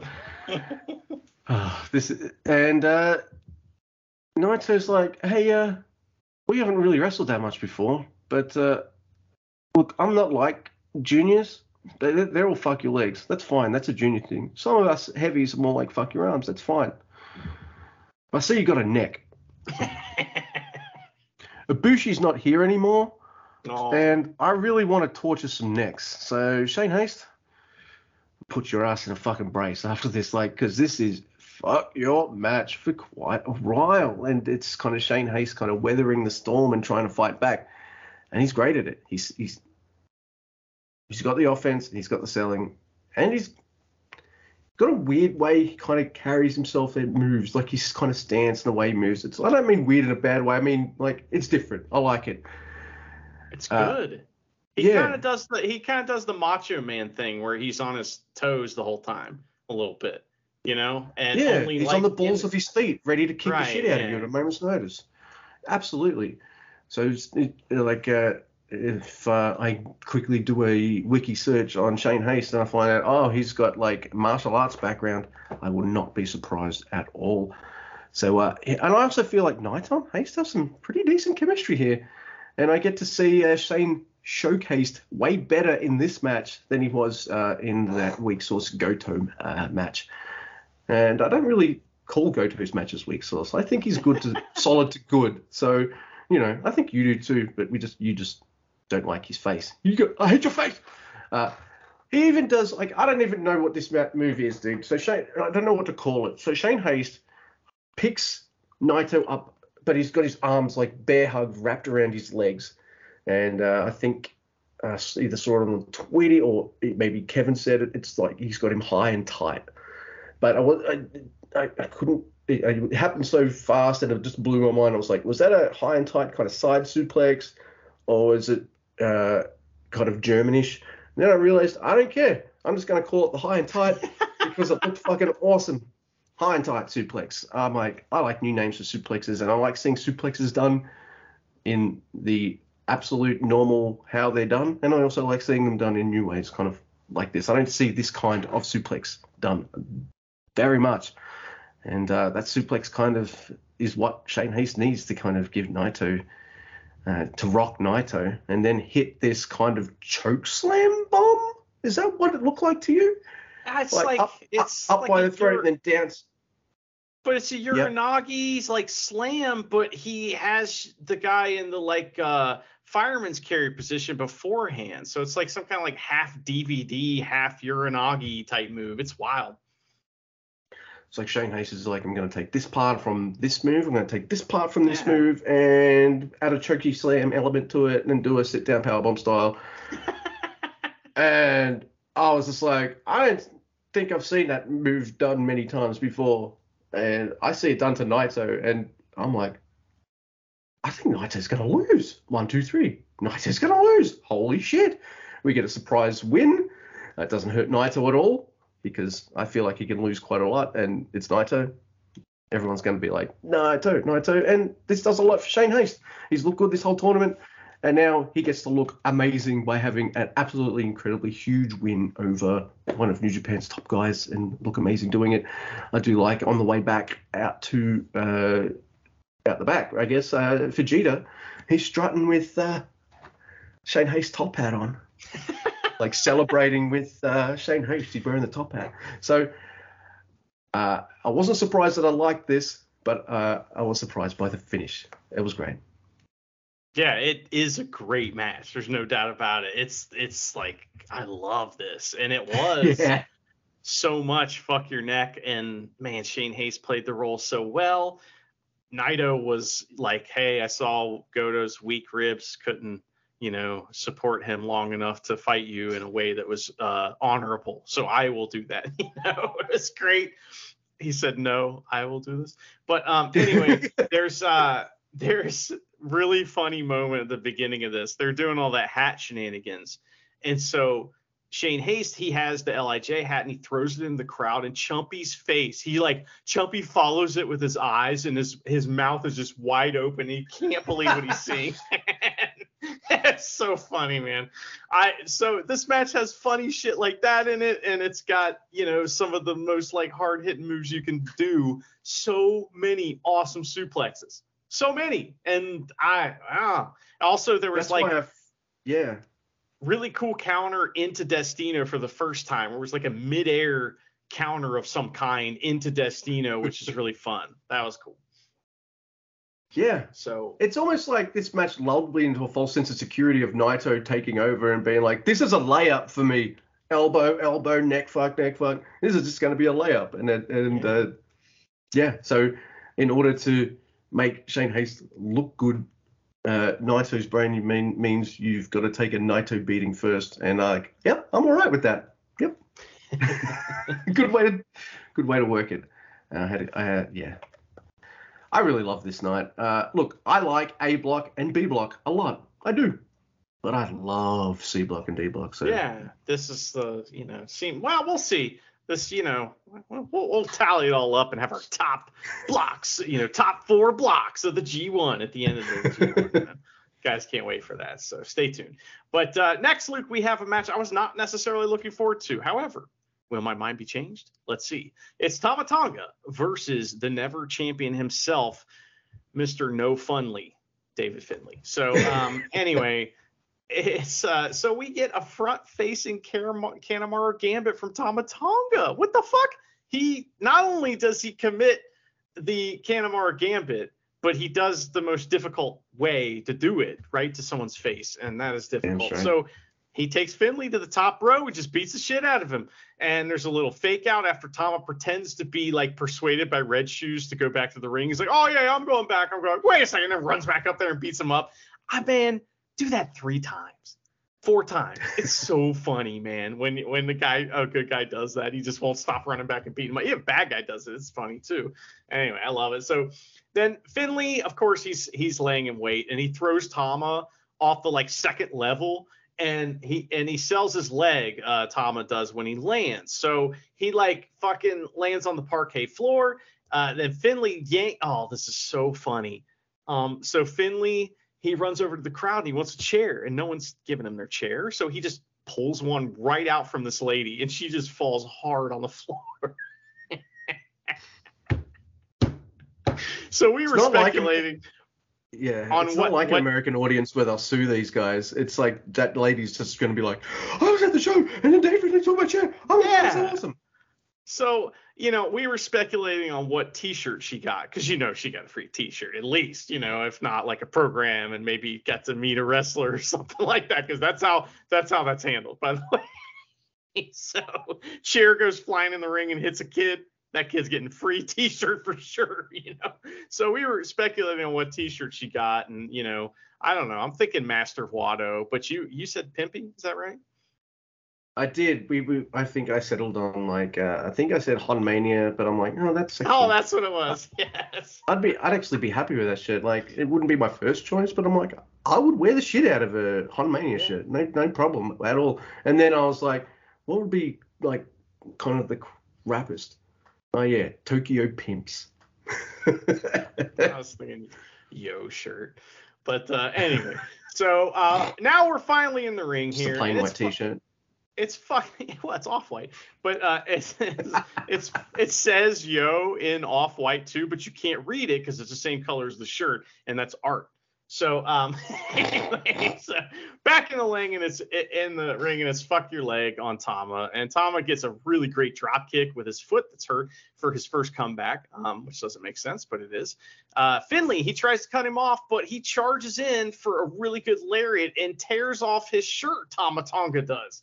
They do fast reversals, and Finley finally cuts Tama off with a Uranagi backbreaker, and my God, does that look fantastic.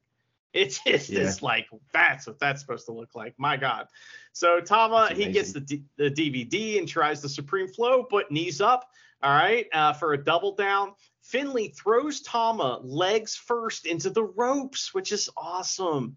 That can't hurt anybody. And it's such a cool move, man. It's basically just a body slam with the ropes or the legs landing on the bottom rope. I mean, that's a fucking killer move. It looks terrifying, and it's not. So anyway, that's a great one. There's a crazy leg hold from Finley as well for a rope break spot. Finley asked Gato, hey, you remember wrestling Don Taku? And Gato's like, yeah, motherfucker, fuck you, fucking shit, fuck. And of course, Gato, of course, that's how he talks, And so Finley goes for the Dominator, right? Which he had done at Wrestling Don Taku when he just destroyed Tama Tonga. So he gets backdropped out of the ring, though. Awesome spot, man. Crowd goes nuts. I love that. So plancha for Tama Tonga. He gets the Supreme Flow in the ring for 2. Tremendous finish reversals here where Finley gets a Blue Thunder Bomb where they're trying to get their finishers on, and it's really good. More fast reversals and a fast strike battle. Rolling elbows from Finley and a spear, and they look awesome. But a Rana counter and a roll-up, Tama wins. I say fuck off, but the match is very good. There's a beatdown after the match, and Gato proclaims to everyone, we are the winners! Do I like this match? Yes. Is it well wrestled? Hell yeah. I like this. I like the Tama we get in this match. It's great. Finley's great too. It's just, this is the third match they've had this year, and it's all centered around the Never title, and no offense, Tama. Hey, I like that you're wrestling like this. It's great. I want Finley to have a different challenger, please. Like, I feel like this is going to end with Tama winning the title for a third time, and he hasn't really racked up the defenses each time he's held that belt. Like, he's kind of almost dropped it straight away to a Bullet Club guy. And I'm kind of ready for a different feud over the Never Gold that isn't Hontai versus Bullet Club. Yeah. Or if it is going to be Hontai, maybe someone else from Hontai. So I'm ready. Do I like these matches? Yes. Am I ready for a new feud? Yes. Am I going to say the exact opposite for Zack Sabre Jr. and Jeff Cobb? Yes, because I'm a complex human. And this is Zack Sabre Jr. versus Jeff Cobb. So yeah, from a feud I wanted finished months ago to one that I don't mind goes on forever. One thing I like about Jeff Cobb, he's got this streak in him. He's like a lot of people when they play a wrestling video game. It's like, I'm going to play as Jeff Cobb, and then I'm going to steal this dude's finisher and do all his moves. So Jeff Cobb is kind of like that. Everything you can do, I can do better. Plus, I look like I can't do that, so I look even more awesome. Because I see him do little, like, I see him kip up. And I'm like, what? What the like, I've seen, usually when I see kip ups, I mean, like, the other surprise kip up for me maybe was like when the Mac would do it or something like that in Lucha Underground. I'm like, holy shit. So this is just insane. This is, it might, I don't know how I'd rack this match up in terms of their previous ones, but I would like to say that all of their matches center around this TV title. So they're all hovering around that kind of 15-minute mark. This goes for about 16. So Cobb takes a little longer to beat him in the time limit. So that's going to play into hopefully a potential rematch. And I don't mind if Cobb beats him for the title. Zack Sabre Jr.'s had a great run. And Cobb also fits the Zack Sabre Jr. mold of, how the fuck do you beat Zack Sabre Jr. in 15 minutes? Well, yeah, Cobb, same thing. Yeah. So, dude, we see Cobb pretty much doing lots of mirror stuff with Zack Sabre Jr. and it's flawless. Even my phone that's on vibrate, it feels like the same way. My phone's like, hey, don't forget this if you're talking about Cobb and Zack Sabre Jr. This is just absolutely amazing wrestling, and the story for this particular Zack Sabre Jr. Cobb match is like, all right, Zack Sabre Jr., this is our third match in this series or whatever. I'm fucking ready for you, you son of a bitch. Why? Crucifix pin bomb thing. Kick out. I knew you were going to go down that well again. This match, right? This is a Zack Sabre Jr. thing, but I have to imagine it also tickles Jeff Cobb's brain as well, because he's obviously willing to go along with it. It's if Zack Sabre Jr. is like, remember when we did this part, or both men, remember we did this part of the match, and that's kind of where it ended? Well, let's do this variation on it now where I pull it off, but nah, you're ready for it. Or remember when we did this thing in the previous match? Let's take that spot, but actually move it in a different direction to how we did it last time. Let's just do the same. This match is fucking awesome, and it's just bonkers to me that in 16 minutes they managed to kind of mine everything that they've kind of done before to spin new shit on it, to make it not boring and just as exciting as the first time these two wrestled in their feud for this title. It's just absolutely amazing. Some wrestlers just have guys that you really want to see them wrestle all the time. Zack Sabre Jr. has maybe half a dozen guys that I'd like to see him wrestle all the time. And I think Sonata's one of them. And Jeff Cobb is definitely one of them as well. Naito as well. You know, there's just like, that's just marquee must-see absolute shit for me. And this was just a fucking masterpiece. I also like what Cobb's doing with the Tour of the Islands. It used to be kind of like you do it pop-up powerbomb style, you know, right? They've got to either run at him or bounce off the ropes and run at him. He can still do that, and he probably does. But I'm seeing a lot more of, I'm just going to pick this guy up and just do the move. That kind of thing. Or like he kind of like ripcords them into, or like Irish whips them, but towards himself. You know what I mean? So he's got just a little bit of momentum. That's kind of how he did this one, I believe. Yeah. And 1, 2, 3, Jeff Cobb wins. And it's only just outside that 15 minutes. So Zack Sabre Jr.'s like, fuck, I lost. But he can't beat me in 15. But Jeff Cobb's just like, I beat him and I was really close to that. I just needed to do it that 1 minute quicker. Man, this is my shit. This is one of my favorite feuds happening in New Japan right now. I fucking love it. It's amazing how we're having, some of these feuds are continuing, like Finley and Tama, and we're like, we're not so hot on it, and something like this, we're like, we're ready to see the next thing. But it's clear these guys are together. They're going to be together probably, I don't know, through Wrestle Kingdom, I would think. Maybe I'm wrong, but they're at least together for now, and it's clear after watching this. This is one of the best matches that we've seen in the G1 so far. It's incredible. Mm-hmm. I don't know what to say about it that, we could describe moves, but that's not going to tell you how this was. This was it's just fantastic, and you should watch it. And this is like, if you want to see, like, I really enjoy it when a big guy does juniors wrestling, but not the juniors wrestling you're thinking of, not a dive. That's not what I'm talking about. I'm talking about what we see here. Headlock takeover from Cobb into the head scissors, and then he kips up like that shit. That's what it's exactly what I was saying earlier, where simple moves sometimes can put in a different context or done incredibly well can just be that's all you need, And so I don't know, I really enjoyed this quite a bit.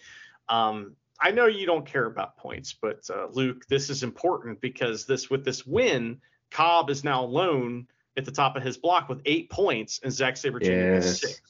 So that was an important win for him there. So, but Luke, you know how you said earlier, we got all these heavy matches, which, by the way, that was one of the best nights of the G1 we've seen. And I know it's hyperbole at this point. We try not to do hyperbole that much on the show, but it's difficult because a lot of these shows, I'm saying to myself, well, the best show I've ever seen, and it's all recency bias, but it's the G1. We love it. So fuck off, Exactly. But, just like you say before, how we have these big crazy matches, and then we had Hiroshi Tanahashi versus Yano as kind of a little break. Let's take a little break here because night 9 still has Chris and Kevin Kelly on the call, but it is at the Otis City General Gymnasium, and I looked up some 1-star Google reviews, and they're pretty funny. So here we go. This is our segment, 1-star Google reviews of Otis City Gymnasium. So our first 1-star review begins and starts as follows.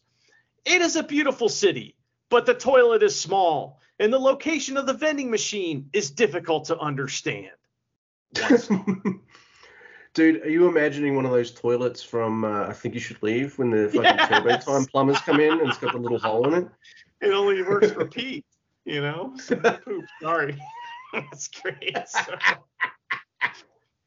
Oh, man. Well, our next one is pretty good, too. And it's actually, I didn't think about this, but I have been to places like this, and it is no bueno. So this one reads, those who go must be prepared because the arena seats are boards. 1 star. And they're right. They're right. Okay. They're boards. So sitting on a bleacher seat is no bueno. And me and Dean used to go to the show that where there was bleachers. We'd go every 6 months. They had a show, and dude, I took a cushion every time. I'm not sitting on that shit for fucking 3 hours, So this guy needs a cushion. That's all I'm saying. Maybe he could bump it up to 2 stars with a cushion. But our final one is very simple but straight to the point. It reads, no pool, just wasted space of tax money. 1 star. So. I went to the general gymnasium, and general gyms have pools. This one doesn't have a pool. I like the location of the vending machine is difficult to understand. That is not a way I would put that, but I get exactly what he's talking about. He's saying, why are they in this place? Yeah. I like it. Oh my goodness. What the hell am I doing here? All right. So I don't mind either way. Do you want to start night 9 or I'll start? Sure. Fuck it. Yeah. Why don't you start? No, you are the host of the show. Make the decision. All right, let's do it. It's A block. I don't know why I have to do it like I'm singing death metal, but it's Shooter Umino. All right, I'll stop. Versus Chase Owens. I really like this match, and it starts with a failed front-facing Kanemaru by Chase Owens. Come on, man, you've been playing smart this whole tour. Now you dumb. He does manage. Everybody keeps trying to do it, and like eventually they're gonna catch on, and that's all that happened here. Come on, man, Come on. He does manage a Death Valley driver on the floor though, which is smart, but he did fail crawling under the ring, which is not smart. Though he did nearly win by a count out, which is smart. This match. So he's bouncing between it at the start of this match. That's fine. And I feel like, all right, I feel like maybe Ota was a little quiet for this match, and I don't understand why. Maybe they're saving it for later, but I really liked it. It was a really good, solid opener. Chase still wrestles a really good, smart match. I feel like no matter what we feel of his personality and stuff, his G1's been fantastic. All of his matches have been really crisp, smooth, really good, hard-hitting kind of stuff. And kind of, he wrestles like a smart heel. I've enjoyed his stuff. He's in ring. And, hey, he even does a German for me, which, it's always going to get me on board to some degree, German suplexes. But anyway, it is a package pile driver, really well reversed into a Death Rider. I don't quite remember at what point Shooter got his nose re-bloodied. Maybe one of those C triggers from Chase. Just right before that, he got stiffed, and it looked a little too good, Yeah. So still really cool, fun, crisp opener that I really liked a lot. Shooter, hey, you kind of come up at him with the rough stuff. Well, he is the roughneck, so there you go. Heyo. He's like 6 points now, I think, and Chase Owen is on 4. Chase is on 4, and Shooter's on 6. Out of all the youngish boys, I feel like Shooter's doing the best. He's probably the one I like the most out of those 3 musketeers or whatever the fuck they're from, Rewa or something. But if we had the 4 musketeers, it might be Gate Kid. Yeah, maybe. I don't know. Don't at you, is that what you said? Yeah, don't at me. I'm bringing the jargon, the slang. I like that. That's a funny one. So anyway, yeah, I like that match a lot. I thought it was good. Well, okay, let me take that back. I thought the match was okay. I thought the finish was fucking amazing because like Chase put him up for the package pile driver and somehow Shota Umino did a flip out of that and landed on his feet and hit a quick like Death Rider. And you're like, what? Okay, whatever. That's what happens there. So anyway, all right, so this next match is really fun. It's Yoshihashi versus the greatest singer who sings the greatest song of all time. He's our holy emperor. His name is Taichi. And Taichi is just the best. We haven't talked about it, but before his matches, he has this little like fan. Like it looks like a set of headphones, but it's a fan that goes around your neck, and he always like reluctantly takes it off before the match, because it's so hot, as we talked about. So oh man, so Taichi, he tries a dangerous suplex right away, but it's blocked, and we get hitting the rope strike exchange like heavyweight style. Now it's a chop battle, and it's really good. And Taichi, he gets the advantage after a hook kick. He fucking beats the shit out of Yoshihashi. It's awesome. Yeah. Oh, I'm so happy. And we get a few comebacks, of course. But Taichi, he dodges a running chop in the corner and gets the enziguri. And then the pants are off. Big moves back and forth, but Taichi's on top after another dangerous suplex. Axe bomber, and Yoshihashi hits his destroyer, and it looks good. And he gets a lariat, but I don't care. This asshole crowd is chanting for Yoshihashi. Fucking. Yeah, you know what? I'm going to write my own 1-star Google review. These people cheered for Yoshihashi 1 star. And the toilet was small. So, anyway, we get I shit in it anyway. I mean, I shit on the board. I sat there for too long. But anyway, so a few near falls for Yoshihashi. Karma is countered by a Gato clutch and a Gambaguri. Yoshihashi hits a big slap and a lung blower, which is wild. And now we're taking a little bit. Now we're talking. I said a little bit before that. I don't understand what that means. But anyway, it was fucking 5 a.m. when I was watching this. So crucifix bomb, but Taichi's like, no, it just turns it into Black Mephisto. And I'm like, yes, but this actually has me worried, because usually when guys hit their finish and don't win late in the match, it's just kind of like, oh, that's your big spot. Now you're going to lose. But no, Taichi just fires up. Yoshihashi tries to fire up, but Taichi just kicks him. Another Black Mephisto. He wins, and Taichi has 6 points. And Yoshihashi is at a different number of points that I don't know. I can tell you if you wish to know. Taichi's at 6, and Yoshihashi he's at 4 points, which is not bad for Yoshihashi. Respectable. I really like this match too. It's the kind of battle of New Japan's heavyweight underdogs. And my favorite underdog won. So there you go. I mean, I don't feel like Taichi is quite like that anymore. Like, I feel like he's pretty well established himself.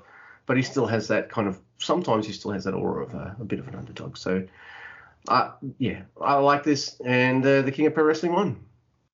Don't complain. It's usually I like a kind of Yoshihashi win / upset, but there's certain guys where I'm like, no.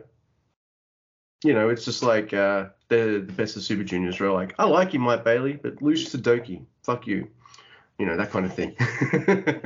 I like you, Yoshihashi, but yeah, it's a Taichi match. You already died.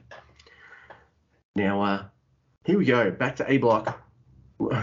We have what is apparently a draw. People have different definitions of draws, so I better get on the Tweety and go, it wasn't a draw. In fact, actually, it was a count out. I'm sure everyone will be happy to hear me go, well, actually, there you go. There's my nerd voice. But it is Kato Kiyomiya versus Gabe Kidd. And here's why I posit the question in my notes and on the Tweety. Is Gabriel Kidd trying to get us to change the name of the Katamari Gambit? We play with a couple of different names. A person on the Tweety named Siege said Kidamaru Gambit. Which, that was good. That was really good. I feel like that was really good. And the other one that was also really good but not punny was your one. What was it? The fuck you Gambit, because that's very Gabe Kidd, fuck you, middle fingers and shit. Say that? I don't remember. It was, I don't know if you often don't remember these tweets, because I'm on autopilot and I'm paying attention though. But it's like a Bullet Club thing though to do the Kanemaru Gambit. I mean, they were doing it. Oh yeah. Way back in the day. That was Tama Tonga did that, like famously, where he had the newspaper up and he, remember that one? And he scooted across the floor and attacked somebody. So I mean, it's a Bullet Club thing, and I'm glad that Gabe Kidd's keeping the tradition alive. It's definitely a bit of a trope, a heel trope, but I don't know. Like Katamari was like the first person I noticed that did it every single match of his tournament, and thus making everyone in the tournament look that little bit sillier the later the tournament went on, because I'm like, he's coming up, there he is, and you weren't ready. At least one wrestler or two wrestlers in this tournament has been ready for Gabe Kidd's bullshit at the start. So there is that. But all right, so here we go. What does Gabe Kidd do? Yeah, it's a Kidamaru Gambit. There you go. He jumps Kiyomiya, and Kiyomiya gives his ass like a chair tope or something like that. I'm like, what? Kidd manages to whack Kiyomiya with a chair, and the ass pops off it. So I really like these gimmick chairs where it doesn't look like they hurt too much when you hit people with them, but they have that really nice pop off effect. So I like it. Make it look like it hurt. Just don't hurt each other, especially with head stuff. So I really like that. It's a way of doing a brutal chair shot with that. Yeah. But, back in the ring now, the bell rings. Kidd pins Kato Kiyomiya for 2. Man, this match is fucking awesome. Kidd is being physical as fuck until he just goes a little bit too far. It wasn't like, hey, all right, you want to stiff me? Fine. I'm Kiyomiya. I work in Noah. I can stiff you back. It's fine. You want to go hard? Let's go fucking hard. I'm a Noah guy. So they go hard. But, you know, Kato Kiyomiya is like slumped into the corner. He's getting wailed on by Gabe Kidd. And Gabe Kidd just fucking spits on him and goes, fuck you, fuck Noah, fuck you. And then Kato Kiyomiya is just like, yeah, you're fucked. And so the crowd boos Gabe for being an absolute dick to Kato Kiyomiya like that. But then when Kato Kiyomiya gets up, fires back in the corner, and spits on Gabe Kidd, the crowd boos. And I just burst out laughing. And it's very New Japan crowd, because what happened when Kenta made his return to Japanese wrestling? Oh, he's in New Japan. New Japan fans are like, you're a Noah guy, fuck you. Now, that's died down a lot now because they did the smart thing, made him a heel, put him in Bullet Club, and it's worked. And I'm like, I love New Japan the most out of all of the wrestling. You do too, Mr. Guy. We both do. You still are like, it's like the taco girl. You can like both. You can still like Kato Kiyomiya, everyone, and still boo the Gabe Kidd heel. It's fine, New Japan, but I still found that reaction funny. I'm the face getting my comeback. Boo! And Gabe Kidd gets a comeback, and the crowd's like, yeah! But then he's like, fuck you! And then they go, boo! So it's a little bizarro-ish, but I still really like it. But both men kind of not only like wailing at each other, they fucking see blood now. They see blood, not literal blood, but you know, they're out for it, and they just start fucking beating the shit out of each other. And beating the shit out of each other, and then it falls down to the outside, and they just brawl and brawl and brawl. Now, it sounds like I'm being a bit complaining about it. I'm not. It's awesome. They're physical. It looks like some points I'm like, can you two calm down? Like, you got more matches going on. Like, I want you to look like you're hurting each other. Just like, I feel like these guys are fucking good. Did I hate each other? What's going on here? There is a count out, and I'm not mad.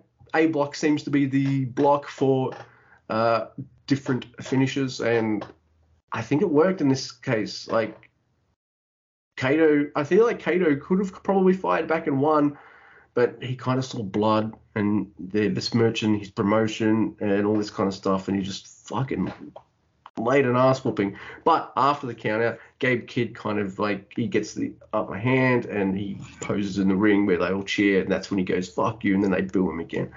I liked it. It's a good match. Oh, it's awesome. This is like, it's like 3/4 shoot towards the end there, you know? And it's like, oh my God, they're like fucking really going at it. This is tremendous, man. I every time Gabe Kidd wrestles, he makes an impression, and he brought that like insane violence out of Kiyomiya that's in there that we really haven't. I mean, we've seen a little bit of, but we haven't seen it like this yet. And so that's what we want from him. We want to see this, like, because you like a lot of Japanese wrestlers, like the pretty boy Japanese wrestlers, I guess you might call them, like somebody like Ibushi or someone like Kiyomiya. You look at them and you go, oh my God, they're this beautiful person. But when like the best part of those kinds of wrestlers like Tanahashi is when they get insane and just become extremely violent, because you know that's in there. And when we get to see it, it's like, that's what we want. You know, what, like the Japanese crowds, a lot of times they're there to see milestones, right? You know, and sometimes that milestone might be something as simple as that time that Shooter fucking got his face all bloody and went insane versus Zack Sabre Jr. the first time he went crazy. You know, that's a milestone. And so we got to see Kiyomiya go insane for, not the first time in New Japan, but one of them. So that was great.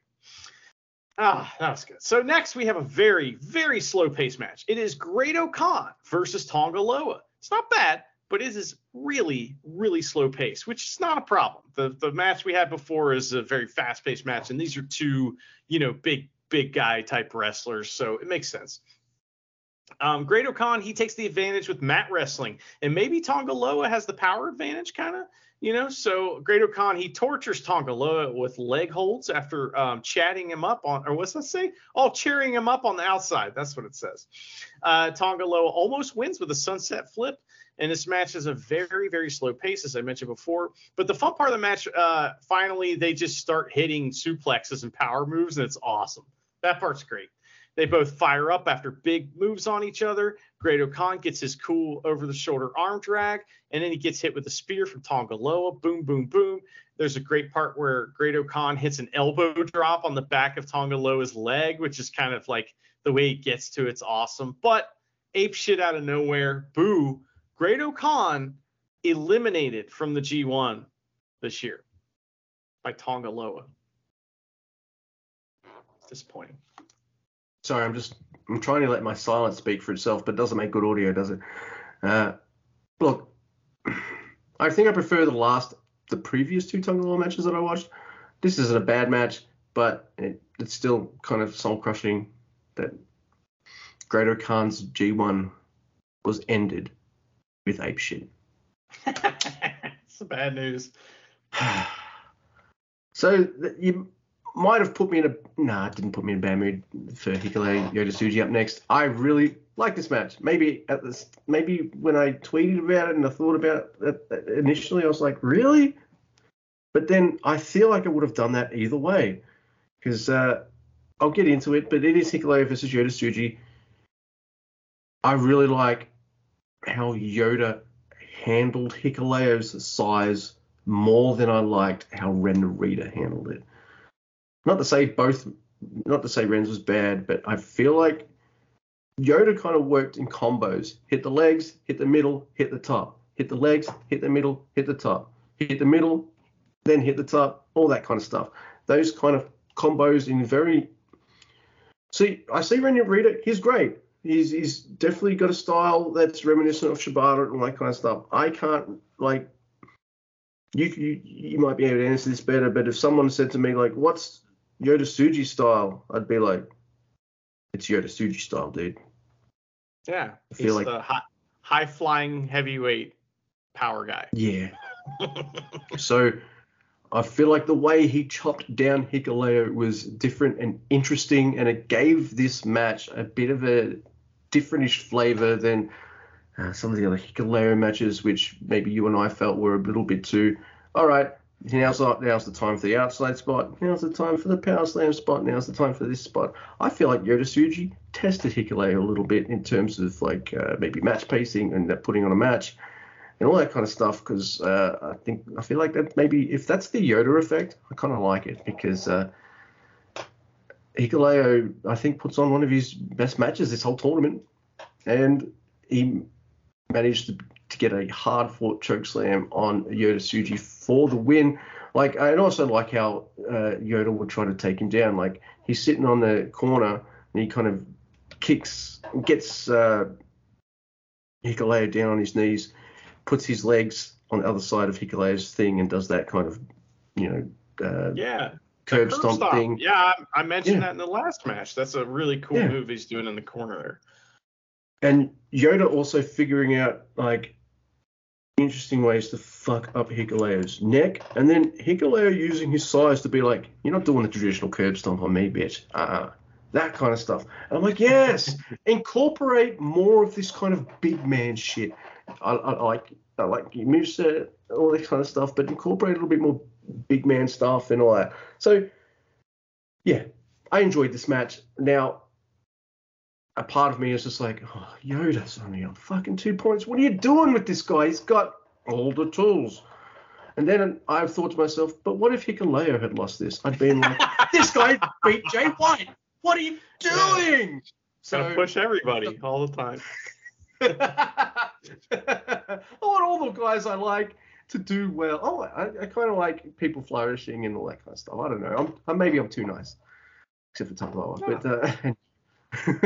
But No, that was a good match. I enjoyed that one a lot, and the crowd in particular enjoyed that one. They were hot for that match, man. They wanted both those guys to do well, and I think they both did. So it was pretty good. Next, Luke, we have ELP. That's El Phantasmo versus his former faction member Kenta. So, of course, there's a little bit of Bullet Club shenanigans at the beginning, and Kenta keeps taking a powder. So ELP just hits a huge dive on him. Not a problem. You're going to take a powder? No problem. I'll just dive on you. That's great. So they fight. They fight into the aisle. ELP hits his moonsault off the guardrails, and it's really cool. And he does the baby face Ota. Basically he's saying, "Come on, yeah." But you can also say the town name, so he does that one. Yeah. He's going, yeah, cheap pop. Exactly. You got it.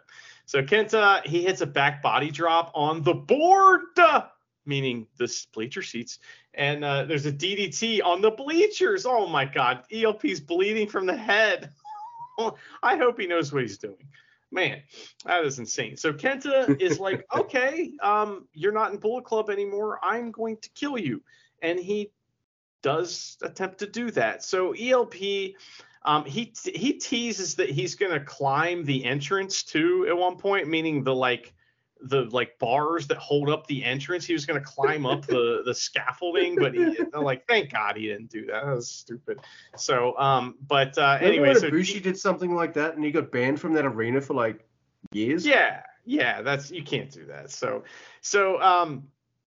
DDT on the floor right by the entrance, and Kenta goes backstage and he gets a kendo stick. And man, poor Marty Asami, he is of course the ref here, and he gets chumped out so many times in this match. I mean, whether it's Kenta just pushing him and Marty going flying away, or it's just them, both cheating right in front of him. It's a little too far. But that's New Japan. So Marty gets chumped out, and Kenta fucks ELP up with whatever is close at hand, including the kendo stick. ELP uses the kendo stick himself and fires up, and they do a big slap fight on the outside. I feel like did I miss the no, here it comes. Okay. So Kenta will kill you, though. This is a bad idea, picking a slap fight with him, because Kenta is, that's his thing. So he does that, but a desperation sudden death from ELP, and ELP's like, oh, we're gonna go up on this table, and Kenta's like, cool, bro, I'm gonna DDT you through it, but it's a Japanese table, so it doesn't break, of course, and that's only your head's gonna go through it. Oh man, that is very painful looking. And so finally Kenta gets in the ring, and Marty says okay, and the bell rings. Just like that. And they're both, and it's funny because Kevin Kelly is like, that's the worst call that Marty's ever made in his entire life. And so there's a GTS, but no, it's countered by roll up, and ELP wins. And Kevin Kelly goes, best call Marty ever made. He's the greatest ref of all time. Oh man, the whole match was the finish as far as the match itself, but all the fighting on the outside was just awesome, extremely violent. ELP again, high effort, tremendous. I wonder how they organize a match like this. It's because it's not Gato going, you guys got 30 seconds. It's like, you guys have around about however long this match takes. And maybe one of them goes, let's just brawl out on the outside, walk in, then just do the finish like that. I don't know how they do that. Don't need to know really. It's just kind of, I feel like ELP and Zack Sabre Jr. kind of like that. How do we do this a little different? How do we stand out a little more? And I think they always manage it. And I feel like they go that extra step, extra mile, maybe because they're both two gaijins in Japan, and they want to be over and be a success in the companies they're working in, and it really shows. And yeah, Kenta's a really perfect foil for this kind of stuff if you want to do it like that. So yeah, really well done stuff. I dug it. And then we get the last two matches, and I know everyone's probably going to say yeah, Carter versus Billy is great. Well, yeah, it is. But I really liked Sonata versus Ren Narita too. So, dude, I feel like Ren is. I'm saying foil a lot now, but I feel like Ren's a pretty decent foil for Sonata. He's a guy like Sonata who's crisp and smooth as silk. And here's Ren, who can do moves perfectly, but he doesn't do them smooth as silk. If that makes any kind of sense, he's got a bit of a rougher edge to him, so he's going to bring that out in Sonata. Another thing I like is when Sonata was starting to use deadfall in, was it the New Japan Cup? No one had that scouted. So he could just hit deadfall from the normal deadfall position and hit deadfall because no one's going to see this coming. No one's got this scouted. Well, that's changed, but hasn't changed heavily, but it's changed to the point where like you'll get like Ren and Yoda and others kind of like dodging that initial deadfall. But guess what? Sonata is so good at what he does. It's not like Yoshihashi hitting the karma and he has to put the wrestler in the exact same position first before he does karma.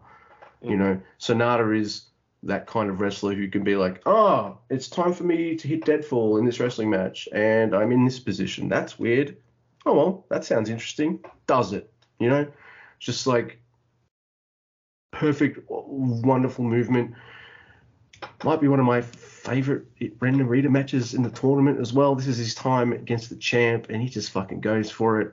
Oh, man, seeing him hit like a perfect bridging German suplex pin on Sonata. Come on, man. That's my shit. And it's a Sonata match. So Sonata, and if you're a champion in New Japan and plus Sonata, you're going to take pretty much any match you have and just kind of ride it as close to any form of time limit that you can. And so most of his matches, except for maybe Hikuleo and big man matches, should never be too long anyway, you know. But all of his matches have been like over 16 minutes, closer to the 18-minute kind of range. So I know they're only 20-minute time limit matches, but he's putting in the time. I can see why they decided to like push him, put the belt on him. Like, he's handsome. Everything he does just looks fantastic.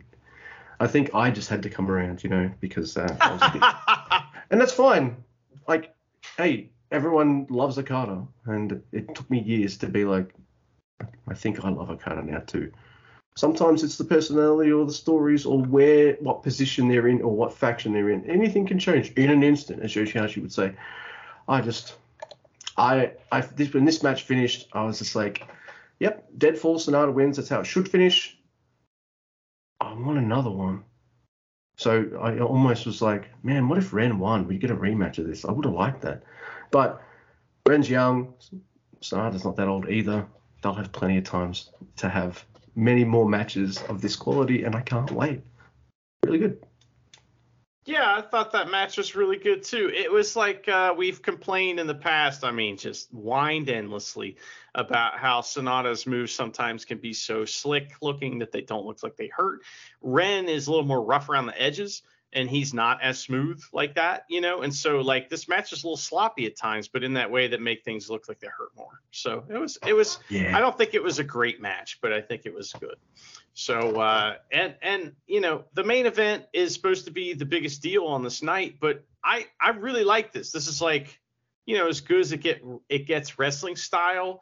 But man, I was kind of more excited for Gabe Kidd and Kiyomiya took me to places I didn't know I was gonna go. You know, Yoshihashi versus Taichi was just a beatdown, and that was fun. ELP versus Kenta was something different. So like Will Ospreay versus Okada is something we've seen before, and I think they've done it better. But this match is also awesome. So, you know, we have a slow start at first, and Okada tries his rope break bullshit, and Will just like springs into action. He gets a bunch of fast offense in, but Okada cuts him off with a huge flapjack, and like Will goes up absolutely massive for it. So, you know, Okada's got his like thing he wants to do. DDT on the floor, of course. Then another one. Then a DDT in the ring for 2. Okada just wants to like ground Will and slow the pace to a crawl. And it's tremendous.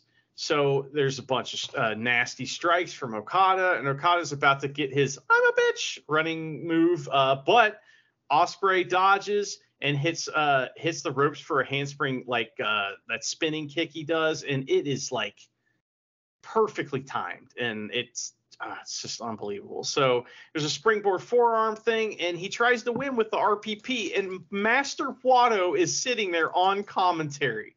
Poor Wato. But anyway, Okada, he grabs him and yanks him off the top rope. So there's a Falcon Arrow for 2 from Will. Big chop from Will, and Okada goes down. Liger Bomb is countered by Okada's wraparound neckbreaker doohickey thing for a double down. there's a big strike battle, and they mix up all their great strikes, and it's really cool. Cutter, but Okada catches Will and hits the first Rainmaker of the match. But it's like that one that's not the full Rainmaker. It's kind of like the thud red three-quarter, yeah. The three-quarter maker. There you go. Three-quarter maker. That's pretty good. I like that. So Cutter and Okada kicks Will out of the air, which is just awesome. But then there's a lot of this too. I am just picking nits here, so just take that with a grain of salt. But there has to be more ways to counter the Rainmaker than dodging. Just saying, like ducking under it. Just saying. That happened like 7 times in this match. I just feel like it's probably like. Remember when Yoshihashi ducked under it and he got mushed in the face because he missed? Yeah, that was so funny.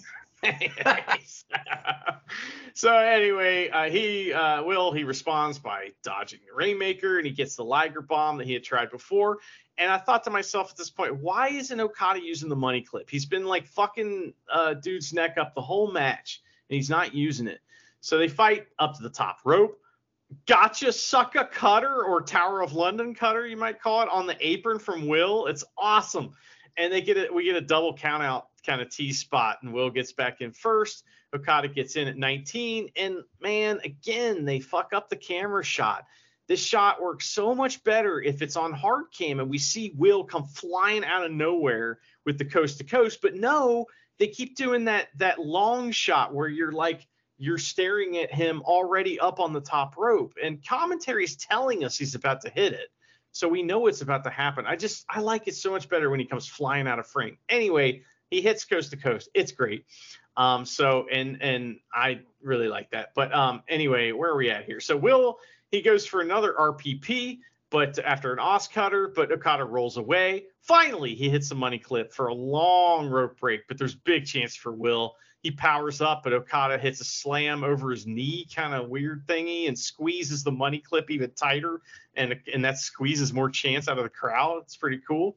There's a second Rainmaker and another money clip at 15 minutes gone, and it's gone like very quickly. Will, he kicks Okada off the top rope to the floor, and Okada rolls it. Oh, no. Okada kicks Will off the top rope to the floor. Okada rolls him back in and runs right into a Spanish fly. That was cool. That was like camera work on that was tremendous. So there's a landslide, but no, hidden blade from behind. It's really neat counter. There's the Bulldog pin from Okada for 2. Drop kick, landslide. Okada's going to win this, right? He wants to finish. Rainmaker style hidden blade, though, from Will, like where he like pulls him into it. It's so neat. And Stormbreaker, and Will wins decisively. That's good for him, and that's good. This feud will go on forever, and it's one of those like Tanahashi versus Okada type situations where it's just these guys got each other's number, and you never know who's going to win. So I was really excited to see Will win that one. He should have won, and Okada fucking put him over huge. Tremendous night. Absolutely. I really like that ripcord hidden blade right near the end. That was fantastic. Were there things that maybe excited and tickled me more than this match?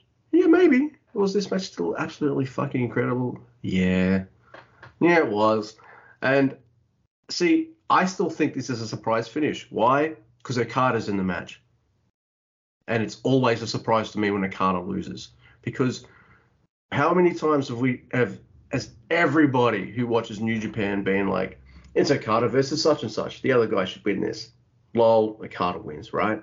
So it still feels like a big surprise to me when Okada loses. And I don't even care if it's under 20 minutes, under 30 minutes, under 60 minutes, all that kind of stuff. Beating him at all is huge. So, yeah, I know he's won before, but yes, they made a big deal about him doing it clean. I don't think Jay White ever beat him clean, but no one gives a shit about that. Jay White whooped his fucking ass before he did it too. But he was an absolute heel, whereas Ospreay maybe at the start of when they were establishing the Empire was heelish. But they're not a heel group anymore. No. Not really. They're absolutely very facey. I mean, see Catch 2-2. Hanare seems like a face to me. Yeah. And so this was awesome. I said to you, like, if Okada wins here, then I don't think anyone's going to beat him ever in this tournament. So it was nice to see him.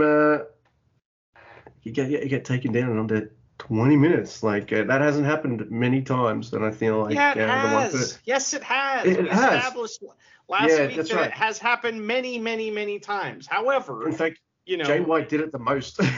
yeah. So I mean, Yeah. but I do have to say that we don't have time to go into this as a big long diatribe or anything because we've already gone quite a bit and talked a lot about wrestling. But I have to admit I was absolutely wrong about the time limit affecting the booking. It's part of the booking, and I just thought they were just trying to speed things along, but it's part of the booking. I was wrong about that. I'll go into why I'm an idiot on a longer, time when we have more time. But Luke, our next show, we might have a one show episode coming up because we're headed to Dolphins Arena, and then we got time between that one and then time after. So that's fucking awesome. Some of the matches that we will see that night main eventing is Hiroshi Tanahashi versus Goto. But also we will see things like TMDK versus TMDK, Zack Sabre Jr. versus Shane Haste, Ishii versus Evil, Alex C versus Naito. Interesting matchup. I find that interesting. How about this one? Eddie Kingston versus Mikey Nichols. Uh-oh. Who's going to die? Everybody. Yano versus Jeff Cobb, and then Hanari versus Finley, which is also a fascinating matchup. All right, Yano's on 0. Cobb's not lost yet. Now's the time to pull out a 2-minute low blow. Yeah, good call. Now, two things I want to bring up before we wind it down, Mr. Andy. They won't take long, I promise. One is you've mentioned the camera angles a couple of times. Do they have a new cameraman / producer? And can we fire that person and bring the LD back? And it's lastly, somebody from Strong. They brought somebody over from Strong. Oh, God. Maybe they brought the strong person over to train them, and then instead they've taken over, and it's like, no! But just to say that I did it, let's go. Let's do a quick rundown over the scores. We won't dwell on them too much. Whilst I might complain about them a little bit, I probably care about them a couple of notches more than you, but you don't really care about them all, so it's fine. But you still got to mention them. I do now that we're into the tournament. I kind of care who has what points. I don't care at the beginning because why? It doesn't matter. It only matters. It's like I like to watch baseball, but I'm not really care who wins until like halfway through the season because it's fucking 162 games. I can see that. So we got A block here. I'll start from bottom to top. We got Ren Reader on 2, Yoda Suji on 3, Hikuleo and Chase on 4, Gabe Kidd on 5. Yeah. Shooter Umino and Kato Kiyomiya both on 6. And Sonata, the only man in the G1 that's hit double digits. Nice. On 10 points. We got B block now. Great Khan on 2. Well, this next one will make it a little bit easier. Yoshihashi, El Phantasmo, Tongaloa, and Kenta all on 4 points. Taichi's on 6. Okada and Will Ospreay are on 8. On a C block, I think I prefer doing it this way than saying it at the end of every match because I'll just forget. But okay. On C, I just do it at the end of the scores. But C block, we've got Ishii and Hanare and Mikey Nichols all on 2. They don't wrestle like they got 2 points, these three motherfuckers. Shingo and Eddie Kingston are on 4. And Tamatonga, Evil, and Finley are all on 6 points. So C block is a bit more of a hard-fought kind of block for points, I see. We've got D block now. We've got Toriano on 0, which is kind of bizarre to me. But that's definitely going to change as he plays spoiler in the next few rounds. I bet you he'll end up with maybe 4 to 6 points maybe. Alex Coughlin. Hey, I said it. Whoa! On 2. I didn't even think about it. Very proud of you. I don't even know if that's right, though. So. Damn it! Shane Haste, Hiroshi Tanahashi, Hiroki Goto, and Tetsuya Naito are all on 4 points. ZSJ's on 6. And the man at the top of the D block, which means he has the biggest D, is a Jeff Cobb. It's like that. I just thought I'd throw that that in. I don't know. That's cool, man. Well, we did it, Luke. That was a 3-banger show that we just fucking got through there. I'm happy to have accomplished that feat. However, I have been up since this morning, and I watched the show this morning, and I am going to die if I don't go to sleep. So I have nothing left. I've given it all. All right. Well, you've kind of preempted my final question, and now I'm confused how to end the show. So I'm just going to pretend you didn't say that last part and say, unless Mr. Guy has anything that he'd like to add. Oh, wait, he doesn't. Yeah, Engano we trust.